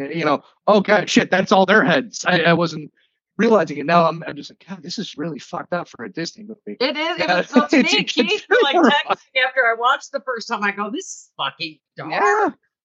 God bless this era of Disney. They need to get back to it. Outside of the 39 musical, they're all dark. I know. Yeah. I mean, even the animated movies that they would make of the Wizard of Oz are quite Yeah. dark. Was he on drugs? I'm not even trying to be facetious. No, I think either that or laudanum alcoholism, and he was starting to get delusional. Oh, he was delusional alky? Oh no, I don't know. That was just a joke. I don't know. I was going to say alcohol has never made me creative. No, but I think you have to look at when there's a box set. If you can track it down, it's kind of old now. I don't know. It might still be cheap. There was a box set put out by Brentwood Entertainment like 15 years ago that has like the old silent Wizard of Oz movies. It's a 4-movie box set. And I remember watching those and I was like, what the fuck is this? Because they were all dark. Every Wizard of Oz, like His Majesty the Scarecrow of Oz, dark as hell movie. The 1925 Wizard of Oz, which you could find in places because Oliver Hardy has a part. Yeah, I forgot about that one. So it's kind of got its legs because Oliver Hardy's in it. That one's really dark. Creepy. But I also got to think that you got to look at the books as well. They're written at the turn of the century. Yeah. In 1907, and other books that were published in the turn of the century, which are dark books as well, which we tend to have this film filter over it. Little House on the Prairie. Yeah. Mm-hmm. I mean, people are dying left, right, and center of every single disease they can have, and sister going blind, the other stuff going in. We just lose Keith. Lucky if he lived to 50, and that was old. That's true. So, yeah. And another thing is children's novels are dark. I mean, we've covered so many with Mrs. Frisbee and the Rats and Nymph. Yeah. Watership Down. Fairy Tales. I was going to say Grimm's Fairy Tales, yeah. Fairy Tale. Snow White, all of that stuff. Snow White and Red. They were preparing children for the inevitability of death. Yeah. Yes, Hans because Christian there was Andersen. a lot of childhood mortality. There was a lot of. We had plagues. We had disease. We had fucking everything. But they're dark. But their lessons is things like, and I mean the thing about all these dark children books, and I think to be honest, when it comes to Disney films, live action Disney films, this block are some of the best stuff that they've done. Yeah, right. It is. It's what put them on the map back in the day. Well, I mean, every single one they did flopped, but at the same time, they're probably the best remembered. They're the ones that are best like Snow White and all that. No, he's talking about. I'm talking about their live action. I'm not talking about their animation. Oh, I thought you were talking about their animation. Yeah, he's talking about like Something Wicked This Way Comes, Watcher in the Woods. Gotcha. Did we lose Keith again? Old Yeller, things like that. Shaggy Dog. I mean, this used to be their live action stuff. Gus, the football playing mule, the greatest athlete with Kurt Russell. All those kind of films are kind of fluffy, and then we get to the 80s, and it's like dark. Yeah, but then again, it does reflect the time because if you look at the 80s at this time period, what were we dealing with? Reaganomics, Reagan. So. And some of the best horror films are coming out of the 80s during this period as well. So yeah, that's the thing. I mean, it was a combination of just they were allowing the filmmakers a little bit more freedom to go with what they needed to. And one of my favorite money was flowing. That Disney did was during this time period as well, The Black Cauldron. Oh, another dark one. Yeah. Yeah. But like I said, I mean, this came out of the Don Bluth era of Disney where a lot of the films were designed to just kind of scare children. And this is one that feels like it.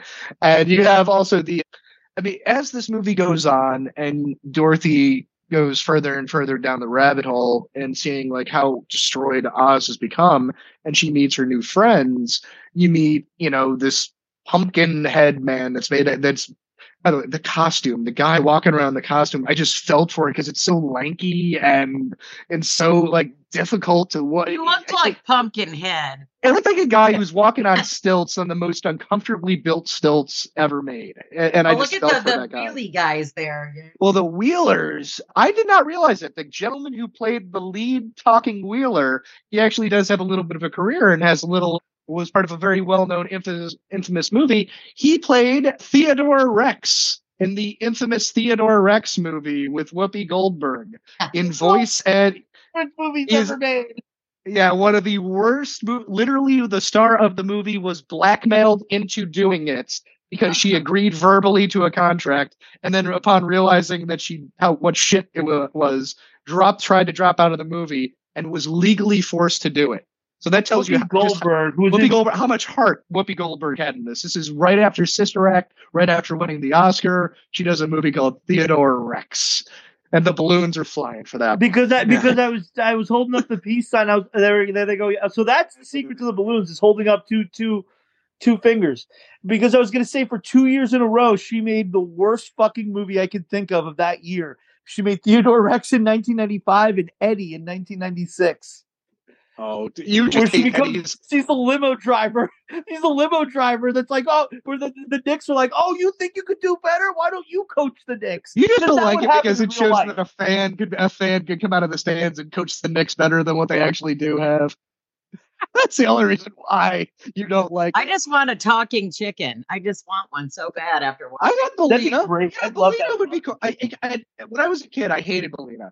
Now I don't mind Belina. Belina's sense of humor was actually quite sassy, and it was quite humorous to have. And she laid her egg at exactly the right moment when she needed to. Egg ex machina. Yeah. I know when you need to. That's what it was. Or eggs machina. Eggs machina. Yeah, there you go. I have to say there is some curious casting though. Yeah. Piper Laurie as Auntie M. At any point, I thought she Well, at one point I thought she was going to turn to Dorothy and goes, and he was weak. And he was weak. I'm going to lie. Because she looked like she was about to break into I buy Piper Laurie taking in Dorothy to get electric shock therapy, though. I could buy that a little bit more easily. I was surprised to see Piper Laurie as Auntie M, and I thought the same thing. I was thinking Carrie. You know? Again, speaking of Twin Peaks, Piper Laurie. Yeah. And what shocked me the most is that when Dorothy comes back to Kansas, she was actually looking for her, because I didn't think she would look. I think she'd just be. I'm like, well, they ditched her and put her in a mental. To be fair, Uncle Henry was coming in, and then Auntie M kind of came out and laughed. She's like, "Oh, you're here." Well, I can't see the no thanks to you, asshole. 1930, whatever. Putting Dorothy in getting electric shock. Okay, fast forward. I'm gonna be honest about Auntie M, the Auntie M character. Even in the 39 one, she's not a great caring mother figure. No, she's like Dorothy. I mean, to Judy Garland's Dorothy to the Auntie M, it's almost like she is a ward of the state, and she's been placed there because no one else wants her. Yeah.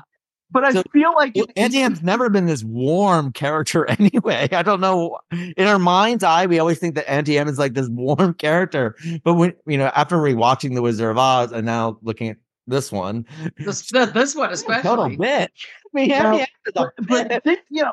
When you think of 1899, if one of your kids got sick and died, you'd just be like, "Well, one less plate for dinner tonight." That's. Because that's how common it was back then. In terms of 1899, I'm an old man and I don't have many years left. Because what was the life expectancy for men in 1899? Like, I think Keith was saying it's like 50. Yeah. Well, another thing I found out about the whole thing is the uncle is just like a henpecked. Yeah. Oh yeah. It really is. And in both versions as well. You're like. Because in the first version, when Miss Gulch comes and takes Dorothy away, and he's like, "You can do that," and the Auntie M speaks up, "Yeah, well, that's ever done," sort of thing, and he just shuts up and goes hides back into his newspaper. In this one, he's just basically looking for Lauren. It's like he's starting to finish his house, and he's just basically not even hammering. He's just looking out the ferry, going, "What the hell am I gonna do?" He's just like gazing. I do have one question though, because in watching this movie, I didn't register. I guess I just interpreted it as a child that when Jean Marsh is getting taken away at the end, when they're back in Kansas and she's getting rolled away by the police, why is that happening? I think, to be honest, this is where it got sloppy, and this is where I think they shouldn't have done that, because what I think they did was. Because at the end of the original Wizard of Oz, you have all the characters come back as their human selves, and that it was a dream sequence. Yeah. And I think what they want to do is they want to mirror that or emulate that. So they had Jean Marsh come back, but it didn't make sense because. What did she do that was wrong? No, she was abusive to Dorothy, though. No, she wasn't. Though. What did she do that was illegal? That's the thing. She did nothing illegal, and she wasn't abusive to Dorothy. She was abusive to Dorothy in Oz, not in Kansas. If anyone, I mean, and this is what's weird about the Jean Marsh. That is a good question, though. But you're right. Well, the thing, the Jean Marsh character is that Dorothy goes running out into the rain with, and we don't know if. Well, she can see that Jean Marsh does see the Ozma character in the flesh, because it's you. But then they go running out, so she's running after her, and then she throws herself in the river to try to rescue them. And that's the reason why, from her eyes, her charge is getting flushed down the river, washed away, and she's horrified, trying to get her to save the child, the patient, who's trying to do. I guess you're right. We find out that Nicole Williamson, the great Merlin from Excalibur, who played the Doctor and the Gnome King, he goes back into the sanitarium to save his machines, and as a result, his whole thing, he dies when the whole thing burns down. Right. But with the exception of a throwaway line about patients in the basement who are upset, there's one throwaway line, and Ozma is rescuing Dorothy and unstrapping her. She says, like, "Oh, what's where those screams coming from? Oh, they're from the upset patients in the basement." Well, okay, are they keeping people down probably there? Is illegal? Yeah, but at the same time, if it's in a sanitarium and you do have unruly patients, you would separate them. And back in those days, you would probably put them under. I can't imagine being in one now, let alone 150 years, 200 years ago. It didn't make any sense. Why? I understand the visual of, you need to pay off to see that she got her comeuppance, and the visual of in Oz, he put her in the very tiny cage. And so in the real world, she's in a similar tiny cage being taken off. It didn't happen with the Wicked Witch. Right. She just we didn't get to see that or her get her comeuppance in the real world.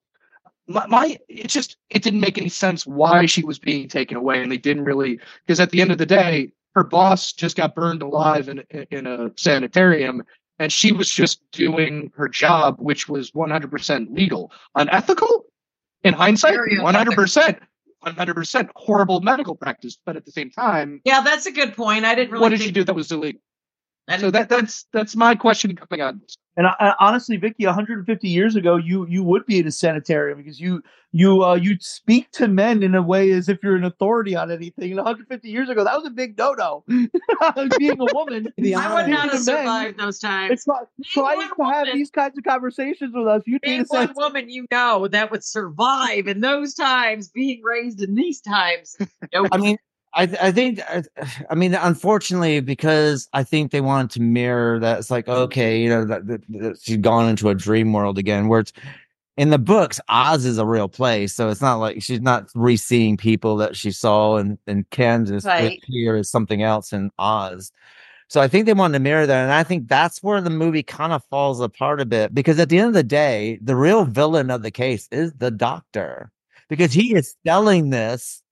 I mean, basically, he's like the same kind of traveling salesman who's selling little ointments, saying that they're going to cure all your ills.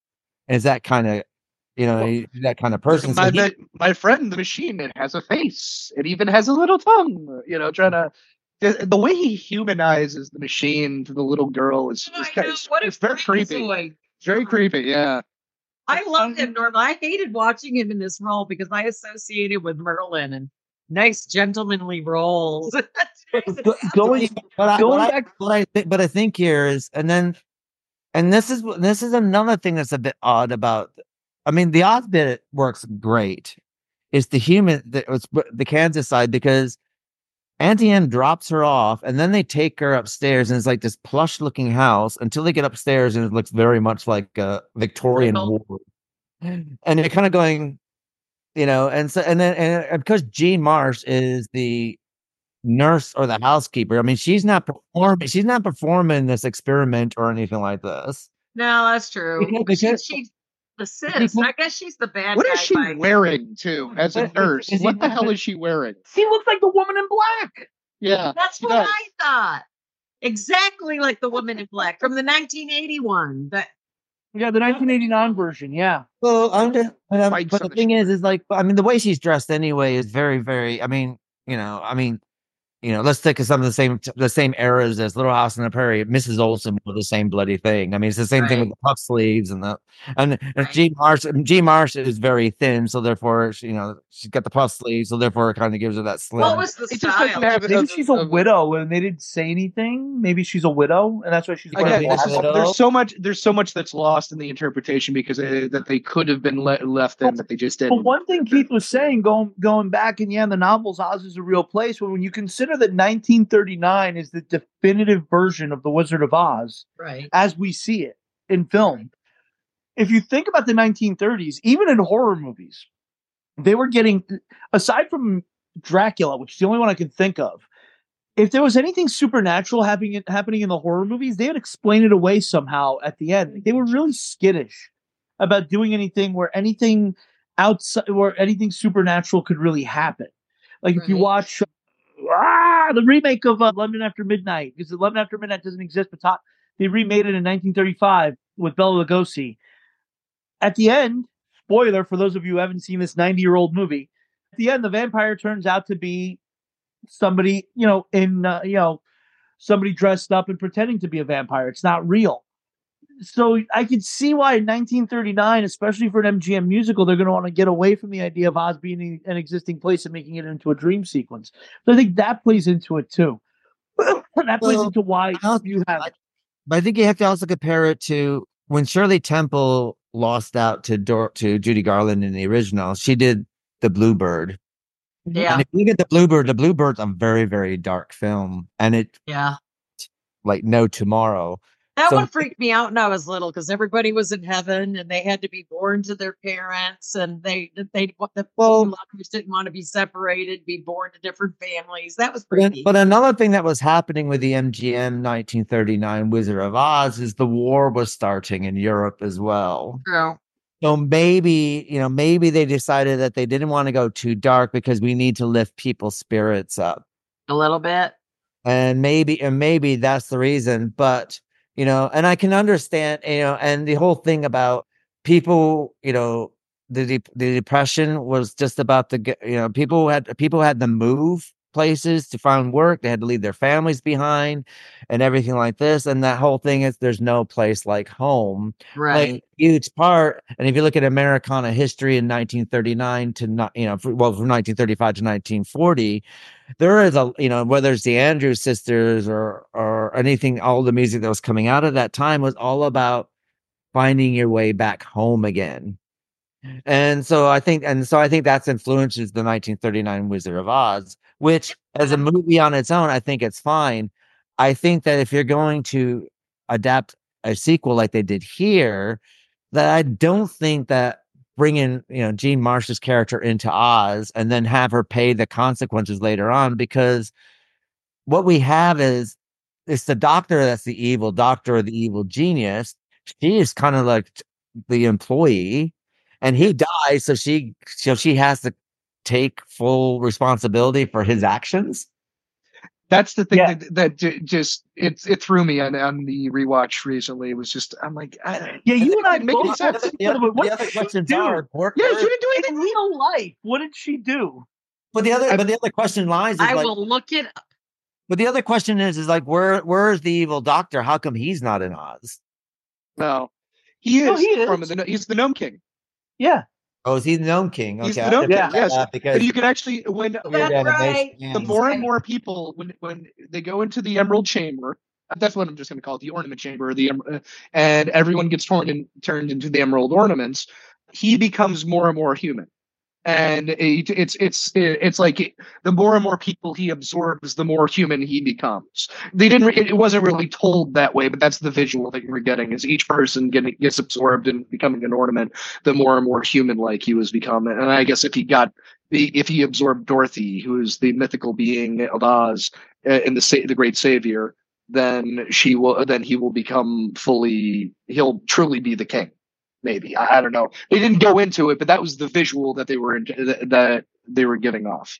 So yeah, but that was Nicole Williamson the entire time. The great Merlin from Excalibur, and the priest from Exorcist 3.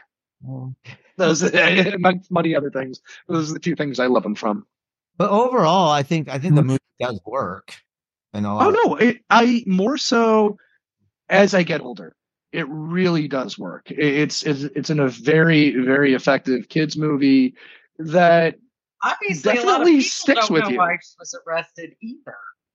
It doesn't make any sense. She's carted away for her crimes in another place. In an imaginary world. The world. doctor died, remember, because he's trying to find us. He went to go inside. Yeah, the storm caused a fire. He went back inside. We see the Nurse Wilson arrested and locked up in a cage on a horse buggy upon returning to the farmhouse, and that's it. But we don't know. So you're right. I didn't even think that. That was the thing that I was like, what's he doing? Because yes, we all agree, giving electric shock therapy to a 13-year-old girl whose dreams of an imaginary place is not the right way of handling things. I think we can all agree that. But at the same time, 1899, was anything wrong here? No? She's arrested, but they're saying she's abusive, so I don't know. Well, I mean, maybe she was abusive to other things, but that wasn't displayed. That wasn't thing. She strapped the girl down. She was scary looking, but you're right. I never thought of that. Scary looking is not a crime. If scary looking was a crime, I have many friends who would be arrested. You couldn't see that. Joe, stop flipping me off. Joe, stop flipping me off. No, the point is that she didn't do anything wrong that was felt. Not on screen, at least. On screen, no. She was on screen in the real world. I wonder if there's something they left out Dorothy. in the movie. That was it. There was a scene maybe they left out, and that was I think no what continuity with that scene. Well, what I said in the beginning is that they fired the director. That's right. That's right. I'm kind of wondering if the reason why they fired him is that Disney might have stepped in and goes, what we need to do here is that we need to bring her back in situation into that, and so maybe they rewrote a little bit of the script in order to bring that forward, and maybe that was the problem that was going on, because from what I can see, all the money that this movie was being spent on is on the screen. It doesn't look like Piper Laurie wouldn't in 1985 wouldn't not have been asking for a huge amount of money. No, Gene Marsh would not be asking for a huge amount of money. And so also, how much of it is the actors getting paid proportionately? So all the money being spent is on the screen with the set special effects and stuff like this. The only question I have is about the wheelies a little bit, because this looks like a leftover from The Wiz a little bit. Kind of. A lot of this, it seems like leftovers from The Wiz. When did The Wiz come out? This is 1985. 82? Yeah, about 80. I want to say 82. I can't remember. 81, 82? Yeah, around 82, because it came out around the same time as Sgt. Pepper's Lonely Hearts Club. That's right. That's right. Yeah. Bee Gees and Peter Frampton acting, yay! Well, not acting, doing a long music video. I was going to say that wasn't really acting. They tried to act. The Raspberry Ghost too. So I'm kind of wondering if there's been a little, because I got a feeling that there does seem to be somebody behind the scenes playing around with things. Yeah. And I think they played around with the wheelies, because when you see the wheelies in the book, they are totally different. They're not basically walking roller skates. Yeah, they're not like something out of a Spielberg Hook film. Didn't they remind you of Pulp Fiction things? It was like Pulp Fiction to me. The Wheelers were. I don't know why they just. Well, they kind of remind me of basically why what's chasing and a 40-year-old Dorothy in The Wiz, they had that kind of feel to it. And it's like, oh, we're street kids. Oh yeah, we're gonna street dance when we get done with this. And we're gonna electric boogaloo later. It had that kind of feel to it. That could not have been a pleasant shoot to be one of those crouched over like this the whole time. Well, the guy that played Theodore Rex, he's a puppeteer by trade, so I think naturally he's maybe being used to contorting in different angles to get his shots. But Yeah, for the most of the point, that looks so damn. I wonder how many takes they made us wiped out 1,000,000 times. I mean, you're just basically you're like a quad. You're just holding yourself like that and just slowly creeping along. Hoping, but see, another problem with the wheelies is this, which the wheelies are fine if you're running around on a flat surface, but all you have to do is run up the stairs. Well, that was the thing. Dorothy, run up those stairs. And then there was wheelies at the top of the stairs. I'm like, so just stand in the center of the stairs. Precisely. You'll be fine. You'll be fine. You'll wear them out. But what I did like about the film that really, really impressed me is when you do see the Scarecrow and you do see the Cowardly Lion and they do come back and they are spitting images of the original illustration of the books. Yeah. Yes. And I thought, absolutely. And so that's why I think when it came to the wheelies and stuff like this, I don't know if that was a director's interpretation, because if that was, I got a feeling we would have had a redesign of everything to flash back to something more modern, whatever. So because he did that, and the way the rest of the movie looks and the way everything looks and matches the book illustrations, that's why I kind of wonder if there was a little bit of tinkering going on from Disney, which is very possible. Very possible. And Walter Murch, as far as I could see, never directed a movie again. So this was it for him. Yeah, style. It lost a lot of money, but that's I get it. It lost half its budget, but it did have a good visual style, and I could see maybe him doing something at a smaller scale. But yeah, what he should have done is he should have gone to Europe and directed movies there, because Europe, they love this film. But Europe is a bit I think Europe and the rest of the world have a little bit of a distant feel when it comes to children's films. They like things darker. If you look at Watership Down, When the Wind Blows, and if you look at the children's stuff that comes out of outside America, they like the darker stuff. I mean, Grimm's Fairy Tale, I mean, you can't get any more German than that. so maybe that's it. So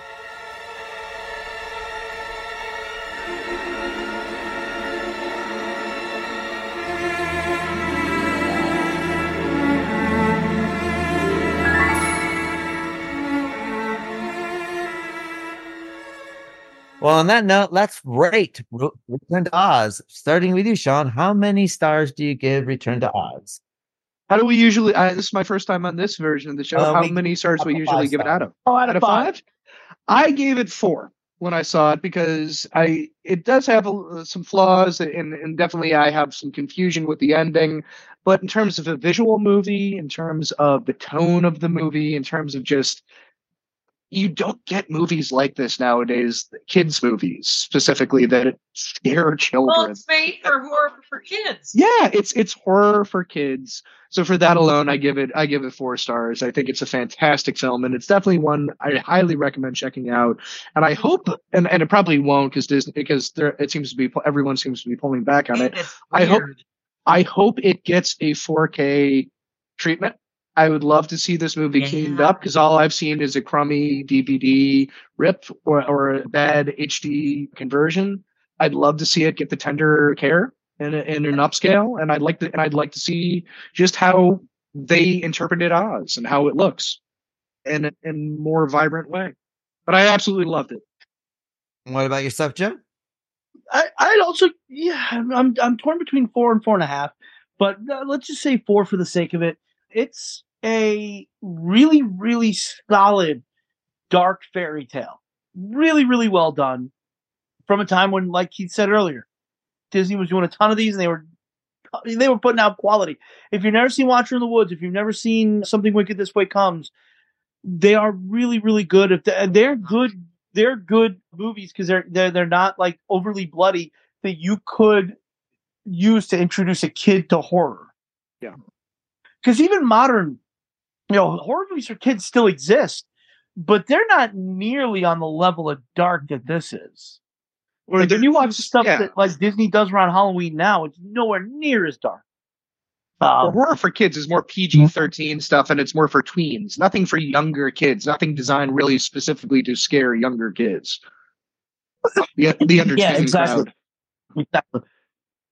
But even those PG-13 horror movies, you wouldn't say that they were for kids. This is really marketed. They're for tweens. They're marketed for tweens. These are marketed. This is marketed for children, and it's scaring the shit out in the process. Yeah. So, and it's a solid movie. I think we also had over concerned parents coming out around 85. I mean, this is during drunk drivers and mad parents against drugs and all. Okay, but that's a real issue. Dare and mad and all that. Drunk driving is a real issue. No, but what I'm saying, I don't. What I'm saying is that we had a lot of parents speaking out all the time. I mean, and look at the MPAA when it came to horror films and everything and all this whole thing. Because I mean, yes, they are real issues, and I do agree with them. I'm not saying that should never have happened, but what we had basically is we need to protect our children because we are going into conservative times. It's God, and this is against God. We're living in godless times. This is a moral era. We're always living in godless times. Always. But I would say the 80s are near as godless as now, and I'm not even godly. But I'm saying, but at this time period, I mean, this was at the. I mean. Talk to any director of a horror film at this time and what was being cut out for the MPAA. Just don't let your kids watch them. Charity begins at home. That's the other thing. Like Vicky just said, a lot of the horror movies, like people are, Silent Night, Deadly. Silent Night, Deadly Night wasn't made for your 4-year-old. No. Yeah. So you shouldn't be showing your 4-year-old Silent Night, Deadly Night. I think honestly it was less the fact that the movie existed and more the fact that it was being advertised. That's always irritating. Because you don't watch it. Santa holding the bloody axe, or the visual, the commercials. Again, X is not made for a 5-year-old. You know? Well, yes, it's not the but movie we itself. Know that. But we still market it to our children. But you have to remember at the same time this was all going on because these were mothers speaking out against it. Yeah, they're probably not going to be too keen on the dark Disney. Yeah, no, absolutely. You know, they're not going to be. I don't really remember anybody going after dark Disney back in the day, though. These are people being whipped into a frenzy by Jerry Paul. They kind of did because the best thing to do is get the Blu-ray or the DVD of Watching the Woods and find out what that director had to go through to get that movie out. And the reason why the ending doesn't make sense because they had to change the ending because it was too darker because the parents were yelling at them about the subject matter. They got to sell toys. They got to sell action figures. They got to sell costumes. They got to sell their IP. And I get it. I fully. The older I get, the more I understand the corporate mentality. I hate it, but I understand. There's also the stigma that people had because in the 70s, horror movies started changing and becoming more violent. But if you really think about the mindset of horror movies up until that point, they were, Boris Karloff and Bela Lugosi. They were Frankenstein and the Wolfman, and then the Vincent Price movies. It wasn't until like The Exorcist and the Texas Chainsaw Massacre and Black Christmas. No, these movies can be genuinely horrifying. And, that's what I'm saying. They were considered to be kids movies. You'd hear stories like in the 60s of, oh no, my parents just dropped me off at the movie theater and just leave me there to watch the horror double feature because the horror movies are considered kid stuff. So my dad is still scarred to this day by House of Wax. But I think what an interesting thing about about film that's quite interesting. If you look at 70s films, they have this gritty darkness thingy. By the time the 80s come along, everything looks very clean. Even the horror films look very clean. I mean, they might be, but they look very clean. So it kind of shows you, in a weird way, it kind of like then the 70s were kind of the dirty age, and then the 80s. The clean age. Well, but you could tell just by the video that it's more grainy and dirty. Anyway, like I Spit on Your Grave or Last House on the left, is it? Or that Last House? Yeah.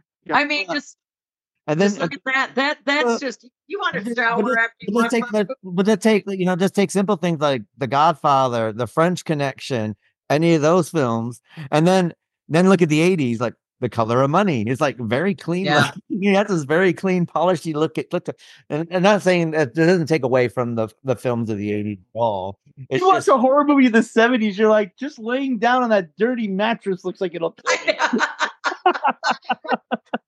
And I think that, is pretty much gives you, it's kind of a weird preface. I mean, it's just a different filming quality, but it kind of is a weird mirror to the time. Right. Also, 70s movies were shot very hot. Like Keith, you'll probably understand what I mean by this more than anything. Like, it's a lot of overexposed film. Yeah. Like, it's very, very bright in some cases. It's really weird. But movies, grainy too. But look at the millimeter film and all that. Well, the 70s is the jewel of the studio system breaking. So what you got was basically filmmakers making their vision and making it, and making it the sign of the times and reflecting the 70s, because the 70s wasn't a great time. I mean, look at Saturday Night Fever. If you want to get gritty, look at Saturday Night Fever. It's not this happy dance movie that everyone has in their mind, but it's a very gritty time. I mean, everyone was really poor. We had the energy crisis. We had a lot of crap going on. The end of Vietnam War, so on and so forth. The 80s was a new look, the new beginning. Reaganomics are going to save everything, and the yuppie was going to rise from the ashes, and which happened, and which was like a brand new day, clean look, the morning after, and bad nightmare, and that's what the 80s pretty much was. Well, and the 90s was the hangover. Morning again. And the 90s was the hangover to the 80s. And the 2000s is paying for all our past sins. So this day. So Vix, how many stars do you rate this? I'm gonna go with the boys just said 4. I mean, especially what Sean said, I kind of agreed to everything he said. I mean, and then now that I'm thinking about it, it's like I don't get the ending now, kind of sort of. There's some stuff there I didn't really catch until I didn't know. Now I don't know why she's arrested. And obviously no one on the internet knows why she was arrested either. So something, I don't know. That's weird. But it's really dark. I loved it though. I think it was really good, and I don't know problem any kid watched it. But it's gritty. It's I don't know. It's uncomfortable, I guess, some of it. Yeah. It's designed to make you feel very, very uneased or very uneasy. Yeah. It's effective. I'm going to give it a solid 4. I do believe the studio would have stopped it from becoming a perfect 5, and I understand because maybe the times or reflections or whatever like that. I also think that anyone who's going to do a sequel to The Wizard of Oz, and I think they're going to have difficulty and to go back to the books and actually do a good adaptation of the books themselves, because everyone's going to reflect on this film from the 39 that, let's face it, is something that most of us have seen almost every single year for most of our informative years anyway. So those of us used to wait for it to come on during one of the holidays, and it's a well-beloved film, and I think that unfortunately when you have Return to Oz, which is the sequel to The Wizard of Oz, I imagine a lot of people thought that they were going to get something else as well. Possibly. So yeah, I mean, you probably were definitely not. If your only encounter with The Wizard of Oz is the 1939 movie, you were not expecting this night. Well, let's be honest. I'd say 95% of the people who have seen it, who saw this movie, it was probably their only real inkling of this movie was the original Wizard of Oz movie. And I think that if they kind of not tried to, the only time this movie fails is when they tried to mirror components from the 39. Yeah. Which, it's not this is not a lavish MGM musical. So you're never gonna get that. You're never gonna capture that energy again. That was a lifetime thing. When you think of those movies, when you think of those MGM musicals, they are a product of their time. You can't really remake those now.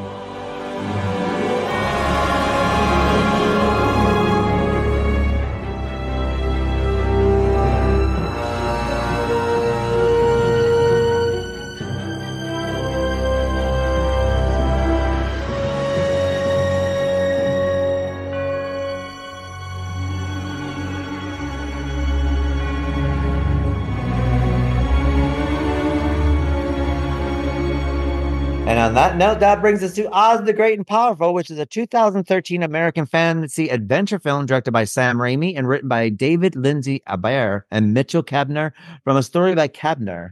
Based on L. Frank Baum's earliest 20th century Oz books and set 20 years before the events of the original 1900 novel, the film was a spiritual prequel to the 1939 MGM film The Wizard of Oz. Starring James Franco in the title role, Mila Kunis, Rachel Weisz, Michelle Williams, Zach Braff, Bill Cobbs, and Joey King, William Buck, and Tony Cox. The film tells the story of Oscar Diggs, a deceptive magician who arrives in the land of Oz and encounters three witches, Theodora, Evanora, and Glinda. Oscar is then enlisted to restore order in Oz while struggling to resolve the conflicts with the witches and himself. Kabner began developing an origin story for the Wizard of Oz after a lifelong interest and wanted to create one for the character. Walt Disney Pictures commissioned the film's production in 2009 with Joe Roth as producer and Grant Curtis and Joshua Donen, Philip Stewart, and Palak Patel serving as executive producers. Raimi was hired to direct the following year after Robert Downey Jr. and Johnny Depp declined the title role in January and February of 2011. Franco was cast. Filming took place from July to December 2011. Danny Elfman composed the musical score for the film. Oz the Great and Powerful premiered at the El Capitan Theater on February 13, 2013, and was released theatrically in the United States on March 8, 2013 in Disney Digital 3D, Real D 3D, and IMAX 3D formats. Despite receiving mixed reviews from critics, the film was commercially successful, grossing over $493 million worldwide. The film won the Phoenix Film Critics Society Award for Best Live Action Family Film, and Kunis won the MTV Movie Award for Best Villain for performance as the Wicked Witch of the West. What we're going to do is cut to the trailer of Oz the Great and Powerful and be right back. Kansas is full of good men. I don't want to be a good man. I want to be a great one. You're gonna need this!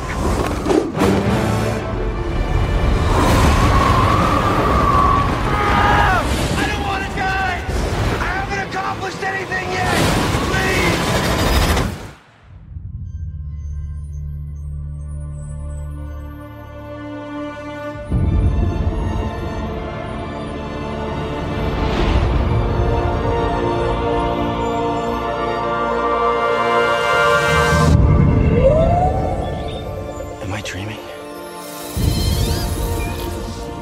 You're in Oz. I'm Theodora the Good Witch. Where's your broom? You don't know much about witches, do you? It's the Emerald City. You are here at last, and the prophecy shall be fulfilled. This is my sister, Evanora. I'm here to serve you. The royal treasure of Oz. It belongs to you, but only after you defeat the Wicked Witch. Just how wicked is she? Towns were destroyed. Children were orphaned. Great wizard from Kansas. I've waited for you to come and set things right. Me? You'll die! You'll die! Did those crows just say we're gonna die? Your magic is the only thing strong enough to save us all. Please tell me you gentlemen can fight. No. But we sing. Guys, take 5. I might not actually be a wizard. Yes, but they don't know that. You're capable of more than you know. Are you the great man we've been waiting for? I think I could be.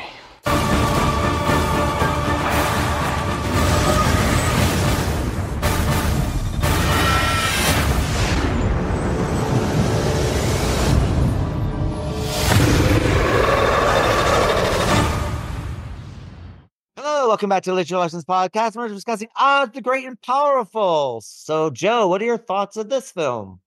Well, I really enjoyed Sam Raimi's Evil Dead Oz edition. The man knows how to make one movie. And he really does. He just keeps making it. Yeah, I think you're right. He keeps making a different version of the Evil Dead for whatever he's doing. This is the Wizard of Oz edition because you know the all the stuff in the forest. I was waiting for those trees to start saying they'd swallow her soul. Swallow your soul. Swallow your soul.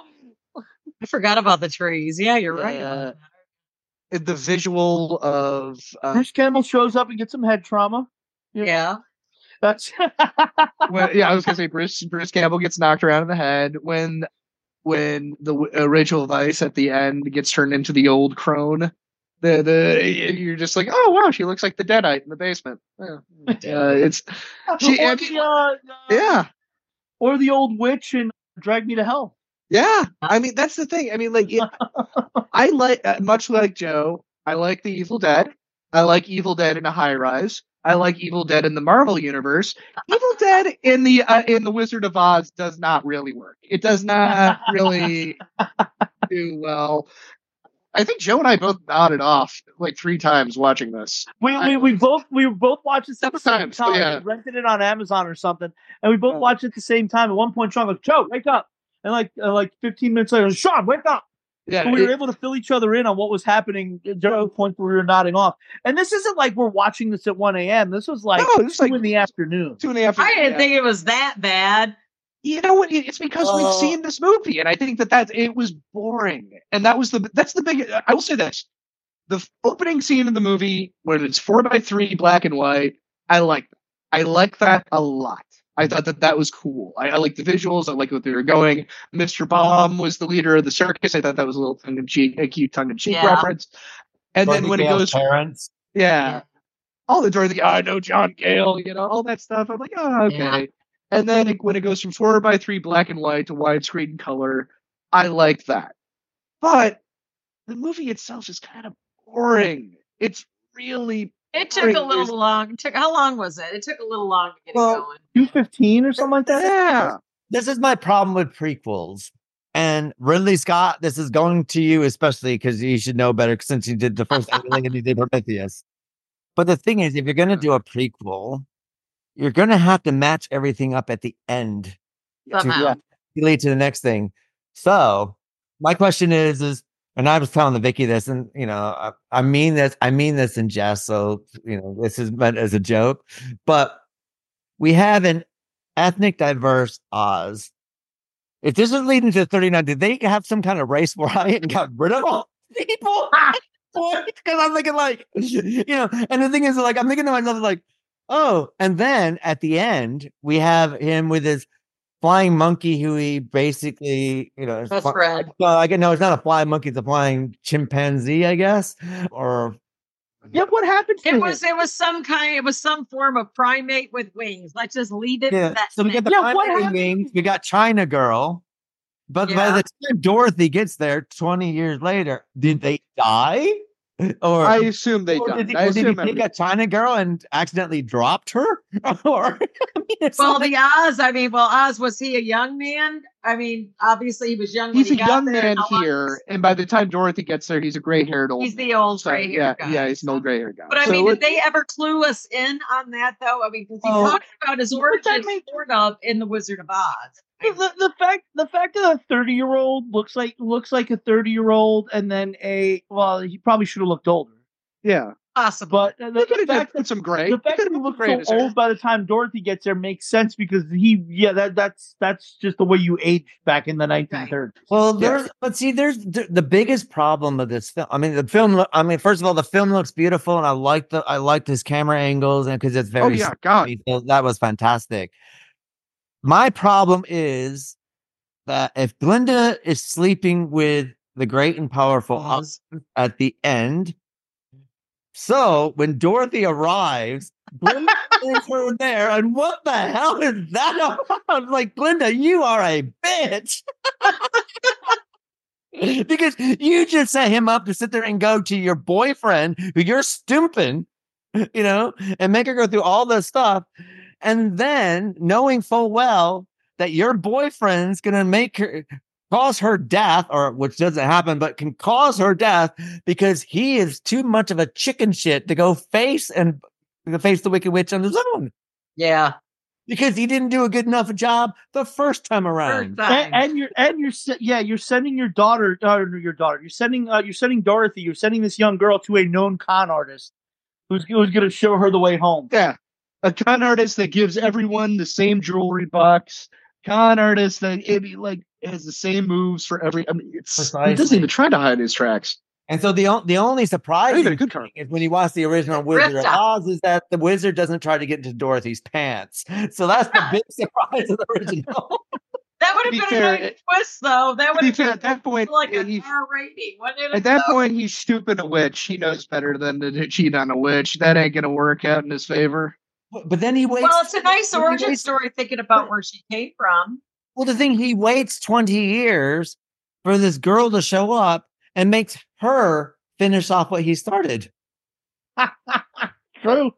To be fair, he was happy being the guy behind the curtain. And I will say that when the big reveal of the wizard head at the end was creatively done. I thought that makes sense. The dropping of the hot air balloon to create the scope so that they could use it as a screen for the projector. That was smart. I did like that. I thought that was clever. And when my brain was putting together what was going on, I'm like, you know what? This is clever. But the thing is, what you got to do if you're going to do a prequel, spiritual prequel, you got to match it up. So therefore, and it's not a prequel to the 1900 book; it's a prequel to the 1939, the 1935. Yeah. So you got to match it up. And Ridley Scott did this with Prometheus. It's like you're watching it, and then you see, basically the crashed spaceship and stuff like this.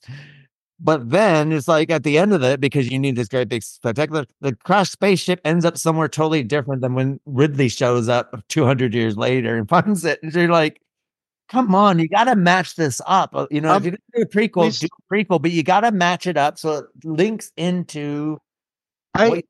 Keith, remind me to send you at some point the original 2.5-page treatment for Prometheus, because it's basically Alien. It's all three. Apparently, the trilogy was written as one movie, and it involved black holes and time travel, and Michael Fassbender being Jesus. I mean, it's the most absurd fucking thing you'll ever read. But it hit 90% of the beats of what happened, and I had it 6 months before Prometheus. I'll send it to you. You'll see where this movie was going. The only thing that makes Fassbender Jesus was his penis and Closer. I was going to say the man is gifted, man. Man is gifted, man. If I ever meet Ridley Scott, I want my $12.50 back for that ticket, but fuck that guy. This is what this movie suffers from a little bit. Because the thing is, it's quite sad because you look at the beginning of it, as you say, is very promising. It's beautifully filmed, though. It's such a beautiful film to look at. I mean, the sets and everything is just pretty. Beautiful. And the characters are, I mean, Mila Kunis is very good. Oh, God, yeah. I like Mila a lot. She's a tremendous actress. And Rachel Weisz is really good at it. I can't wait till she does as she gets progressively older, because she's gonna crank out some good stuff. That girl is. Yeah. But I do. I met her when I worked on a little bit about James Franco, because the thing about James Franco, I think he's a good actor, but there's always something smarmy about whatever role he plays. Right. Because the way he looks, he's got a smarmy look on his face. He was just born that way. Aren't imitating life. Even when he's dipping quick into Harvey Milk, he's smarmy. I don't, he's a loving boyfriend. So there always and this is, I do like James Franco. I don't have anything against James Franco, but there always seems to be a smarminess to his thingy. So I'm kind of wondering, but then again, I watched this a second time because I thought maybe it was his smarminess that was affecting me, because maybe his lines were not smarmy, but his lines are smarmy as well. They're smarmy. Yeah. Oh, yeah. He's a grifter. That's what he is in this. Who did you say that they wanted to play before him? Johnny Depp was asked, and who was the other name? Yeah. Robert Downey Jr. Both of which can play incredible con artist sleazeballs. Yeah. Very slide, very slick, and all that stuff. With him, it's natural. Yeah, he just looks that way. Bill Hader during the roast of James Franco said he was able to overcome the affliction of stupid face or something like that. Dumb face or something. Something along He'll give up the rest of your lesson, brother Dave. What movie was that when they make fun of North Korea? I love that movie. Oh, the Interview. Oh my God, I just pissed myself. But yeah. Oh my God! Anyone listening out there, look up Bill Hader's bit as the president of Hollywood from the James Franco roast. One of the funniest best stuff you'll ever see. Oh God! Interestingly enough, this film would actually make a decent sequel to Wicked. Yeah, it would. Well, that was Yes, the thing. it This would. movie came out around the time that Wicked was all the That's rage. another one that's coming out this year. Wicked. Wicked's coming out. Oddly enough, this movie replaced Wicked because we were supposed, when we first made the schedule for this, it was supposed to be Return to Oz and Wicked, but Wicked kept getting delayed and delayed and delayed. So yeah, this actually was supposed to be the thing about but the thing about Oz and Wicked, if you read the book, especially the book, it is kind of touched upon in the musical, but the book, the Gregory Maguire book of Wicked is something that everyone should read. It's a fantastically written, well done book, and it's very adult. But the thing about Oz in Wicked is that he is an evil con artist, and he is basically, he's killing like the talking animals and all this other stuff. All this thing is going into exile because of him. And Elphaba becomes the Wicked Witch because she's fighting against this. And Glinda is so busy worried about how she looks to people that she doesn't want to join the crusade. So when you have that Oz, the Oz that we get in this, that makes a perfect companion. Makes a lot more sense. I think that's the reason why when this movie came out initially, they were banking on the people who had seen Wicked and not so much on the people who had seen the original film. I think it was more like Wicked is popular. It wasn't the same studio, was it? Was the same? No, this is Disney. Well, this is Disney. Disney. Okay. What do you got to remember? But see, this is what's problematic about this, because Wicked at that time was opening on Broadway. Yes. Now, how many people in the world are going to get to see Wicked before this movie premiered? To be fair, I will say this.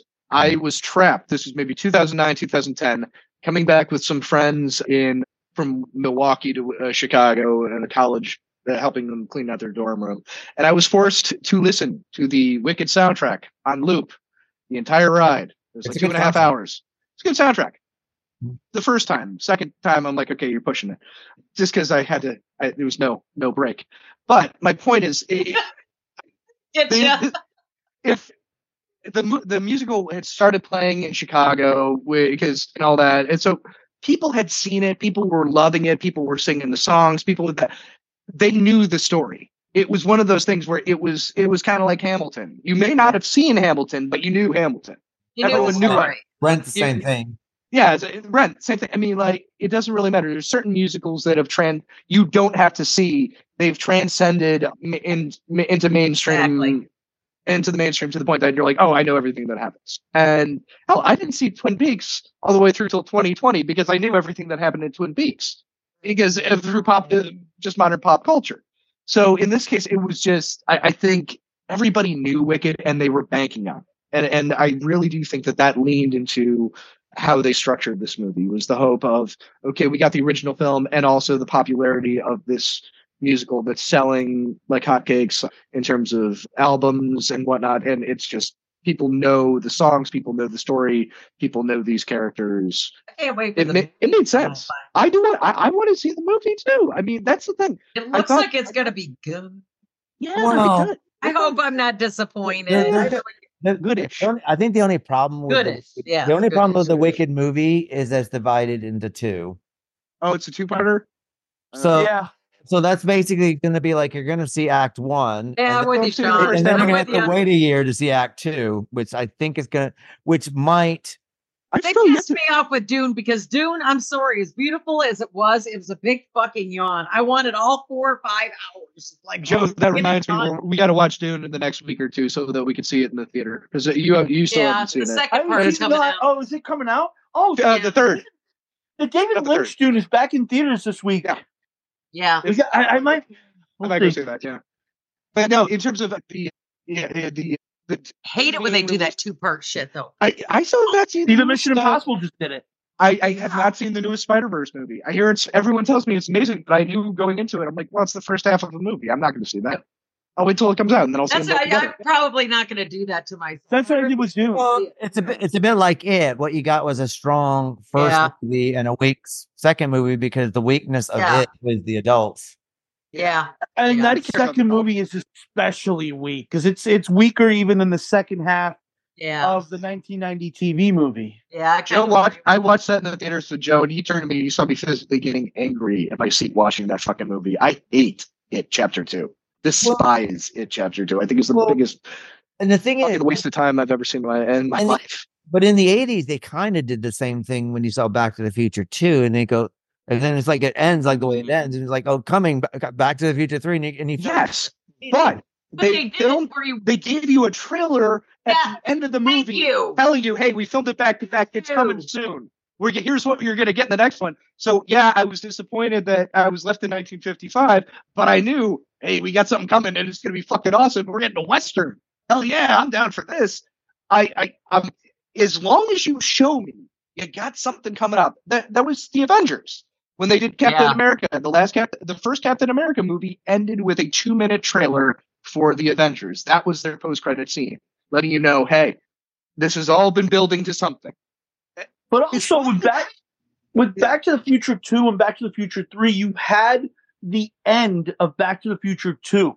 Yes. You had the story of that main story. He stopped Biff from conquering the future. He's destroyed the almanac. That his future is secure. Now, how the fuck does he get home? That's the new story that we're setting up for the next one.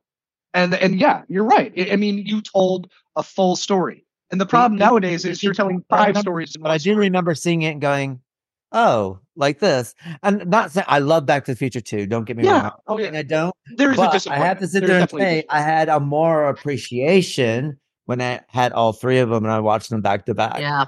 Mm-hmm. I felt the same way during Hunger Games. Same thing during Harry Potter.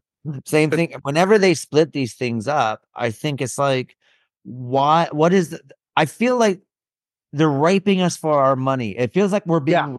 That's exactly what they're doing, and I think that's what it is. Because when it comes to Lord of the Rings, you understand why that's a trilogy. Because those books are the size of the size of my apartment. So Lord of the Rings, you understand a trilogy. The Hobbit, though, that's the problem. There we go. I mean, the Hobbit is a 200-page book. Yeah, the Hobbit did not need Twilight franchise, the final Twilight film, which is apparently a 200-page story that they split into 2 movies and added in a battle that didn't actually happen in the book. So, I mean... Well, we have to get 2 2-hour movies out of it somehow. And we have to get a big action sequence out of this franchise anyway, even though it didn't happen. It was the worst thing about The Hobbit is I saw the whole movie for 90 minutes and the Raskin Bass cartoon. Yeah. That's the thing. I saw all that 90 minutes. I didn't go and bother with The Hobbit. It's like, screwed. I never bothered with The Hobbit, but also I understood that there was also egotistical reasons. The reason why it was made is so that no one else could make it.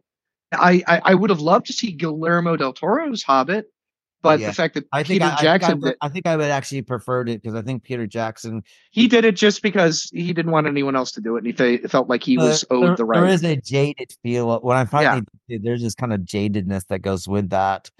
But then again, I think Lord of the Rings could have been done in 2 because by the time we got to the third, I remember coming in and seeing the third one, and I was sitting there because there was such a length between 2 and 3. I sat there going, what the fuck's going on? Like everyone's just fighting. It's like, what? And I kind of thought to myself, and then the CG was horrible, and it kind of took you out of it, going down the waterfalls and stuff. Is that when you get an hour and a half of epilogue, that didn't help either. So that's like half hour of movie and an hour and a half of epilogues. It's like, great. The movie that and it felt like the movie that was never going to end. The third one, like, is it going to end? No. I was going to say, cue up Sherry Lewis and the Lamb Chops theme song. It's the movie that does not end. Oh no, you did! Oh my God! I invoke the great Sherry Lewis. You just ruined Vicky's week. Oh my God! I can hear it. That's right. You're welcome. The strange thing about the Lord of the Rings, the first movie, is I went to see it because I was a big Christopher Lee fan even back then. Was that come out like 2001? Yeah, something like that. Yeah, about that. And I was like, I need to see Christopher Lee on the big screen before he dies. Yeah.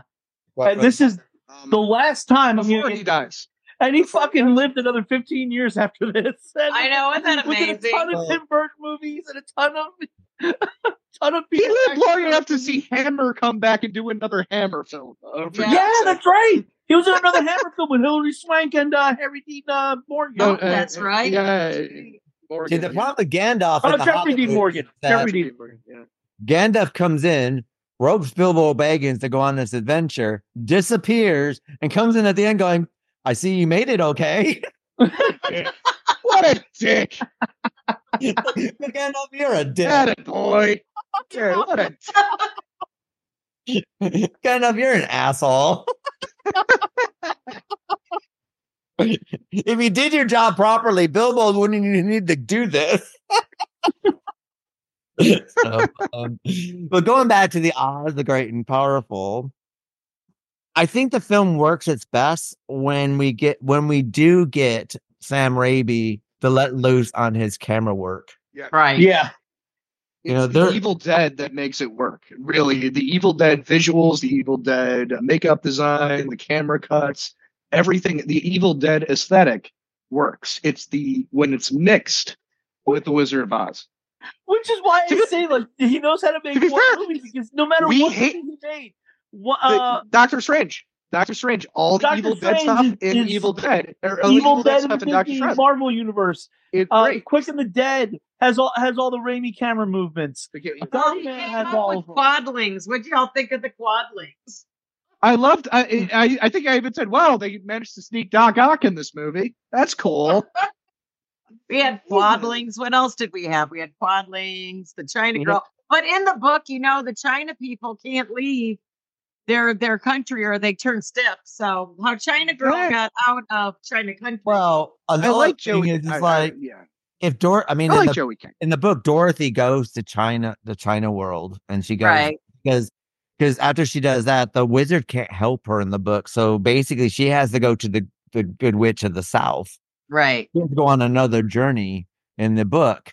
So she goes to China world, and in this, it's been destroyed, and there's no living kids left. So they're like, and to glue her legs back on. Only one person left. And Joe has a theory about this, about China. Lock yourself and have children and start a new.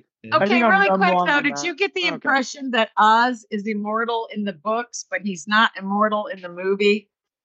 No, he's mortal, because the thing is, the whole thing about him flying there. But in the books, they kind of make it look like he's a little more than what he is, and he is.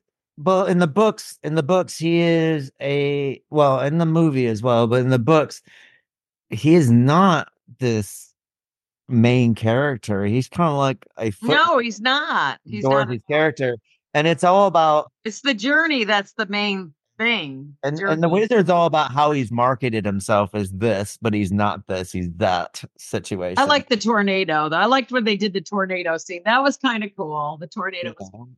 Well, that was a nice nod again to 39. Yeah. So, and I think that's the problem. I think if you're doing a nod to the books and you can do a prequel to the books, I think you're going to have to do this in a different way. But this is kind of like a hodgepodge of stuff. So you're doing a nod to the 1939 with the opening, with the tornado, and then and then you kind of.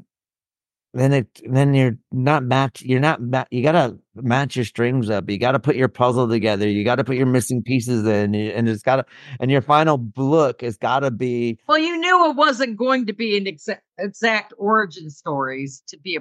Well, but the thing is, you got to match it up, because the thing is, if you're going to give a nod to all this and all that, and the thing is, this is not Sam Raimi's fault. This is the fault of the script, right? And then another thing is, what we get basically is, let's make this a message movie. The message in this movie basically is, if you're a total asshole and you use everybody and lie to everybody all the way through, you don't have to change who you are, because you'll get what you want at the end of the day. That's the message. Yeah, that was the part where they were going through that bubble. Where it was like, if you're pure of heart, you'll get through it. He's like, oh my God, yeah. Yeah. But then he gets through anyway. He has lied and conned his way through this entire movie, but he's able to get through anyway. Well, she knew he was a con, though. He wasn't the kind of wizard they were expecting, but he's the wizard that they needed, remember? Yeah, she saw right through all of his bullshit. Yeah, she knew he was full of shit. She could tell from the looks of everything, and when she meets him in the graveyard, she could tell all through it. So what we're learning is the screenwriter saw The Dark Knight. Yes. I'm not the hero Gotham wants, but I'm the hero they need. That's well, he lived long enough to see himself become the villain, so he flew the coop and there's a balloon by the time Dorothy gets there. I mean, I think what would have been quite nice, basically, I think what they could have done was maybe have some people in Emerald City who kind of help him along his way. Maybe a couple of Munchkins could have helped him along his way to help him get to the end. Because then what you would have basically is that at the end of the movie, they go home and they're carrying the wizard's fantasy world and painting this. They're marketing him as the wizard. And through all Oz, the story would spread, and you could do that. And that would have worked out quite well. Because when you have these characters, you're apparently his best friends to the end of their days, and 20 years later, they're nowhere to be found because they've been killed or what God knows what. He needed to turn his. But see, this is again, he needed to turn a curve. What you get is a one note, not a one note performance, but a one note character. He doesn't change whatsoever. He's not forgiving of what he did. I mean, he turns Elphaba. I mean, not Elphaba, but the Wicked Witch of the West, whatever her name is. I can't remember her name. But he plays around with her. He screws her over, which makes her become this. Then he created the Wicked Witch. Yeah, made her green with envy is how I interpreted it. Because he created the Wicked Witch. He is such an asshole that later on he's going to send a 13 to 16-year-old girl, depending if you're reading the book or right. Film. I got more of the impression she was 12, but I think Dorothy's 16 in the book and 12 in the probably 12 in the book, 12 in the book, 16 in the film. Yeah, I think you're still sending a child to mix what you fucked up.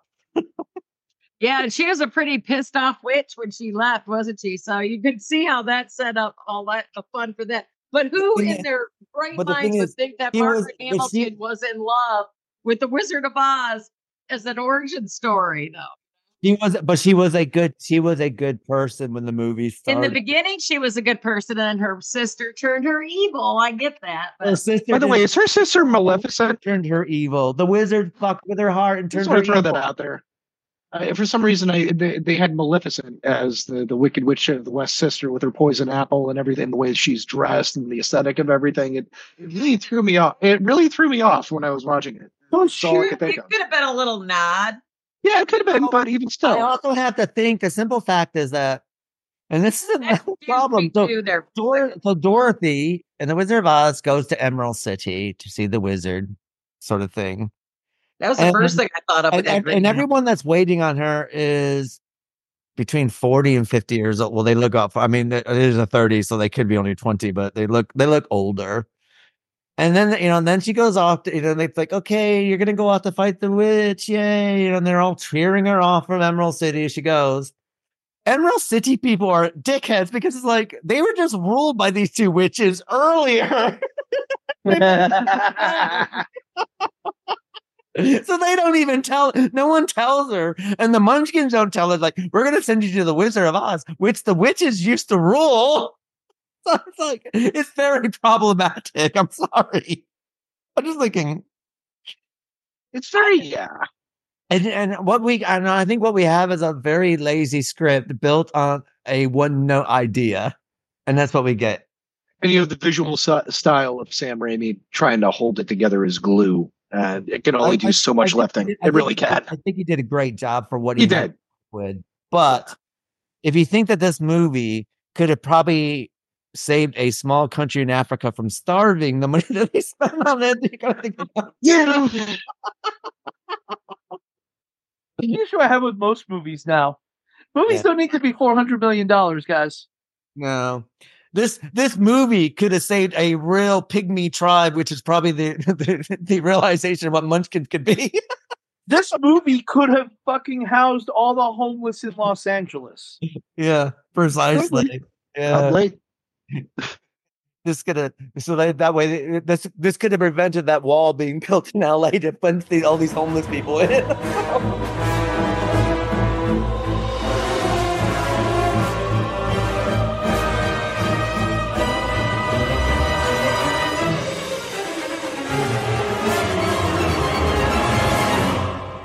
Anyway, I guess before we go any further, I go down even a further black hole. Or you offend the rest of our audience. Yeah. Yeah. So what you do probably is rate The Oz, the Great and Powerful, starting with you, Joe. How many stars are you going to give this? Probably 3, because while there are parts of it where like I legitimately dozed off, because it takes a long time. Like you said, it's a very one-note movie, and it takes a long time getting to the fucking point. Mm. That being said, Sam Raimi's visual style is great. It always has been.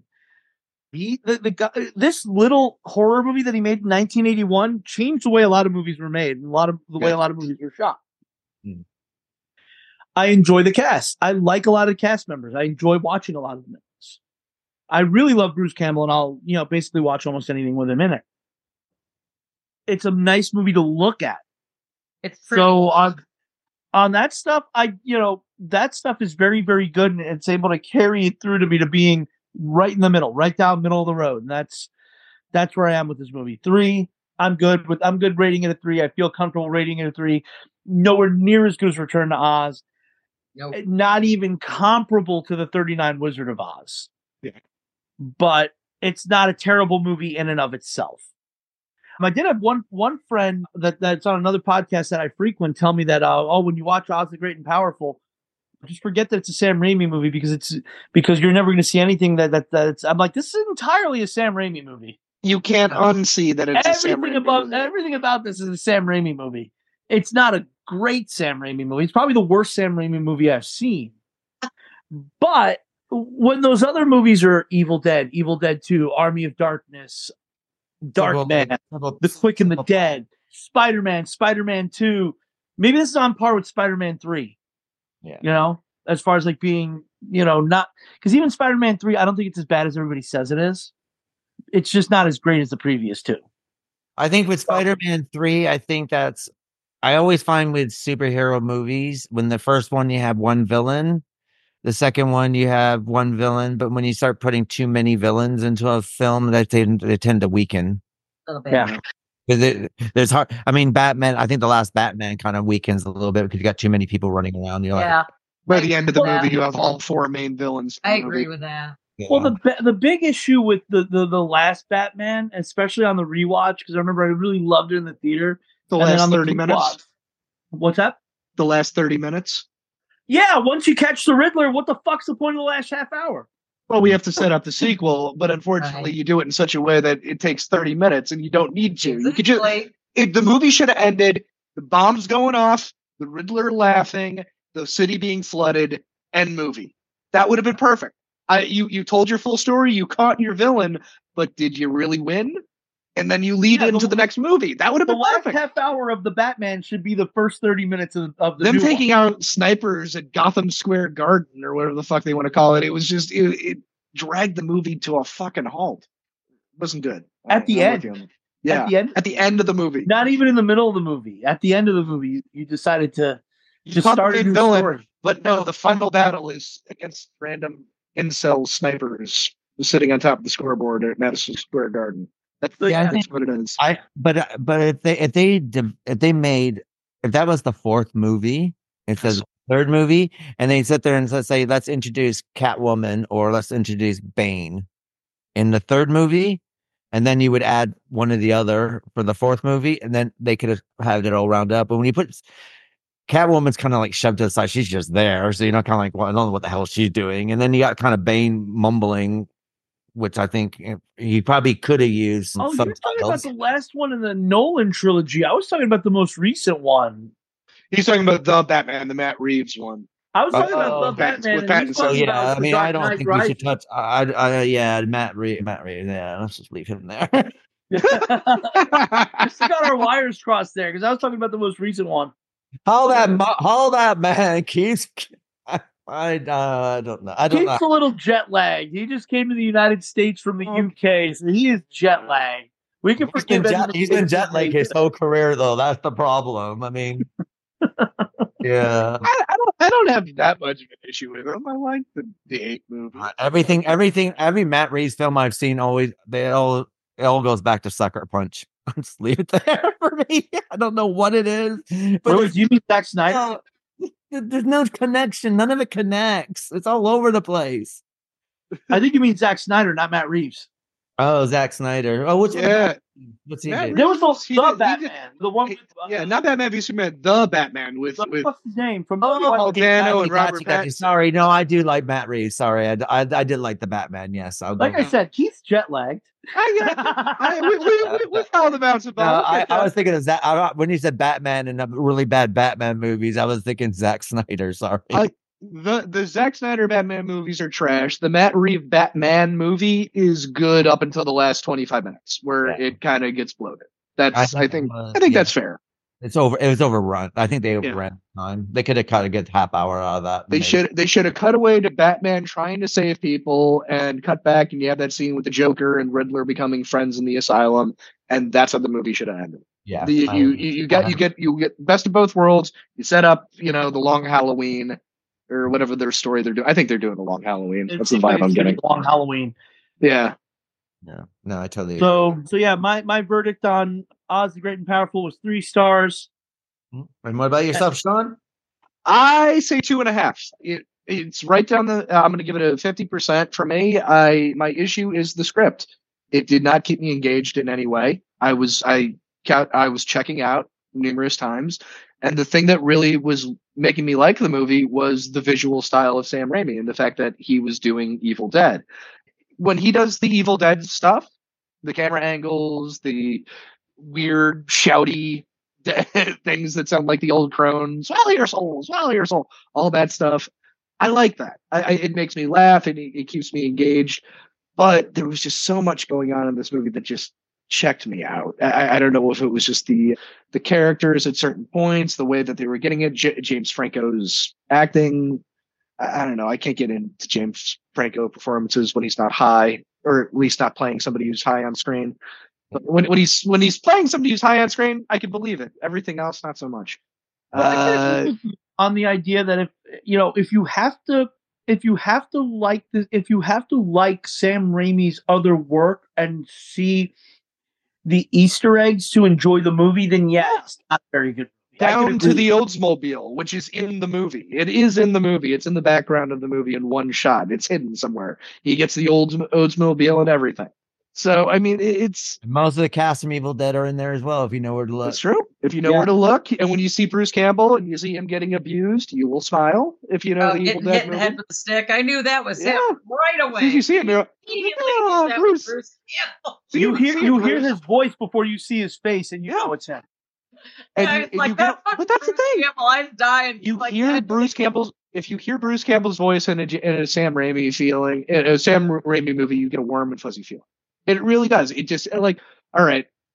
We're back in the action. We know what we need to do. We got Sam. We got Bruce on screen. Honestly, I just couldn't get into it as much as Joe did. So that's why I'm giving it 2. Get into it. That's why I gave it. That's why I'm giving it 2. That's why I'm giving it 2.5 instead of 3. That's the only reason why. I agree with you. It was hard to get into, but I think the only thing that was carrying me through it was just the Sam Raimi-isms that he and finding those in the Easter eggs. And like I said earlier, this wasn't like we were watching this at 11 p.m., 1 a.m. It was 2 o'clock in the afternoon. Yeah. There's no reason. We both probably nodded off twice. We each nodded off and we each woke each other up because you heard me snoring. You're like, Joe, wake up. Like, shit, what happened? What did I miss? Nothing. Oh, okay.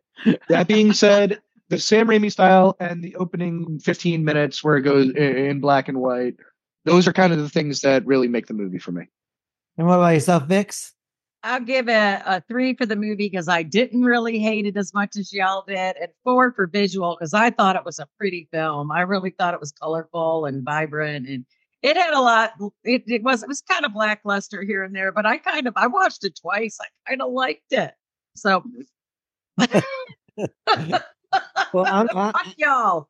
I'm actually gonna for the cast and for the visuals and for the Easter eggs. I'm gonna give it a 3.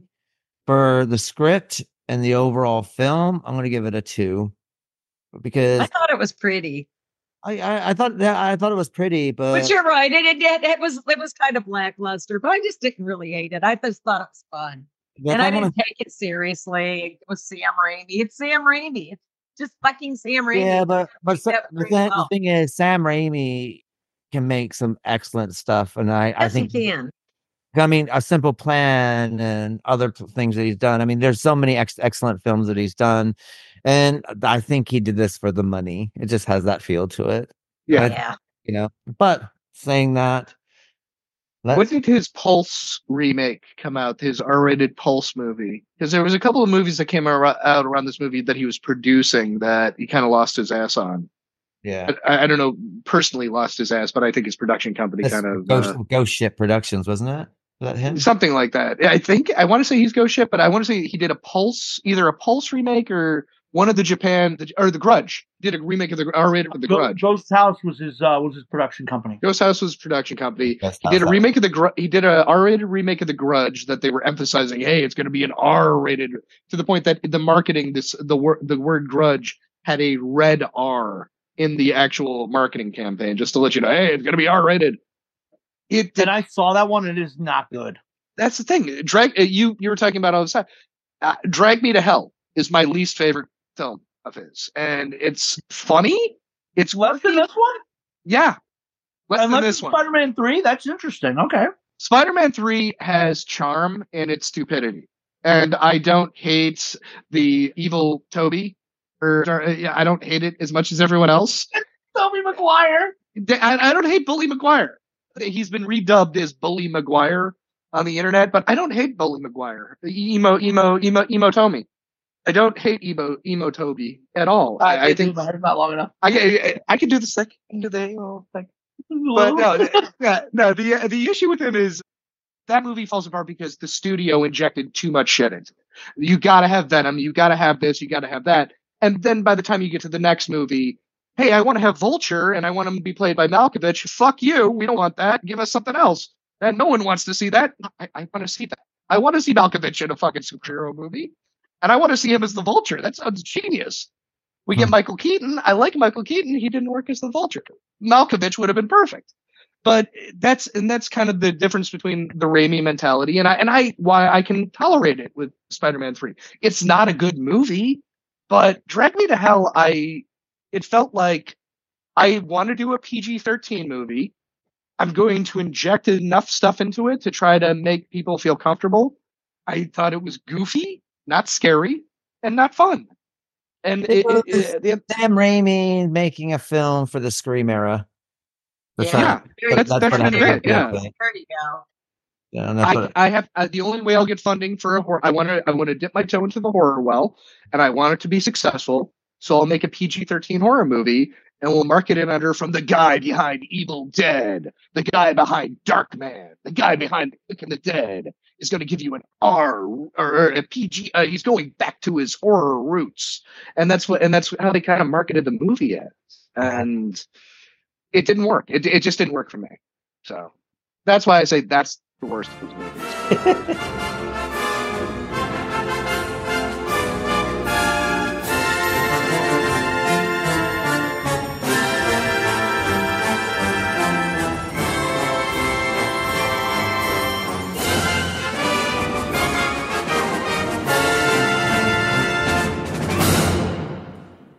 Well, this brings us to the end of the Literature License podcast.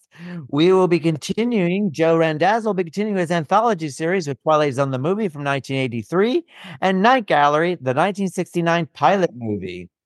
And of course, Doctor Who, unfortunately, will not be doing an episode this month due to illnesses, but they do have a special interview, which will be coming out next week with someone who's worked on the Doctor Who series from BBC. And March will be coming around. We'll be mixing the mediums with our book to screen, part of a Once Upon a Time with Who Censored Roger Rabbit by Gary K. Wolfe, which will become the film Who Framed Roger Rabbit from 1988. And Batman the Animated Series continues with Two Out of the Joint, Catwalk, Bane, and Baby Doll episodes. And our Dark Family will also be mixing our animation and our live action with Bedknobs and Broomsticks from 1971 and Enchanted from 2007. So it's good night for myself and good night, Vix. Night, everybody. Take care of each other. Good night, Joe. Good night, everyone. Good night, Sean. Good night, everybody. See you next week for anthologies for Twilight Zone the Movie and Night Gallery.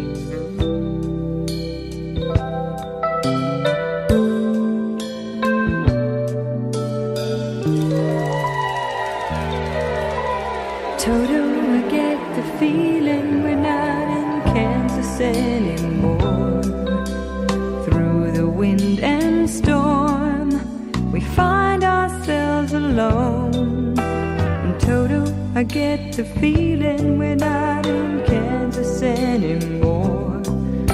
We're on a golden road in a moving picture show.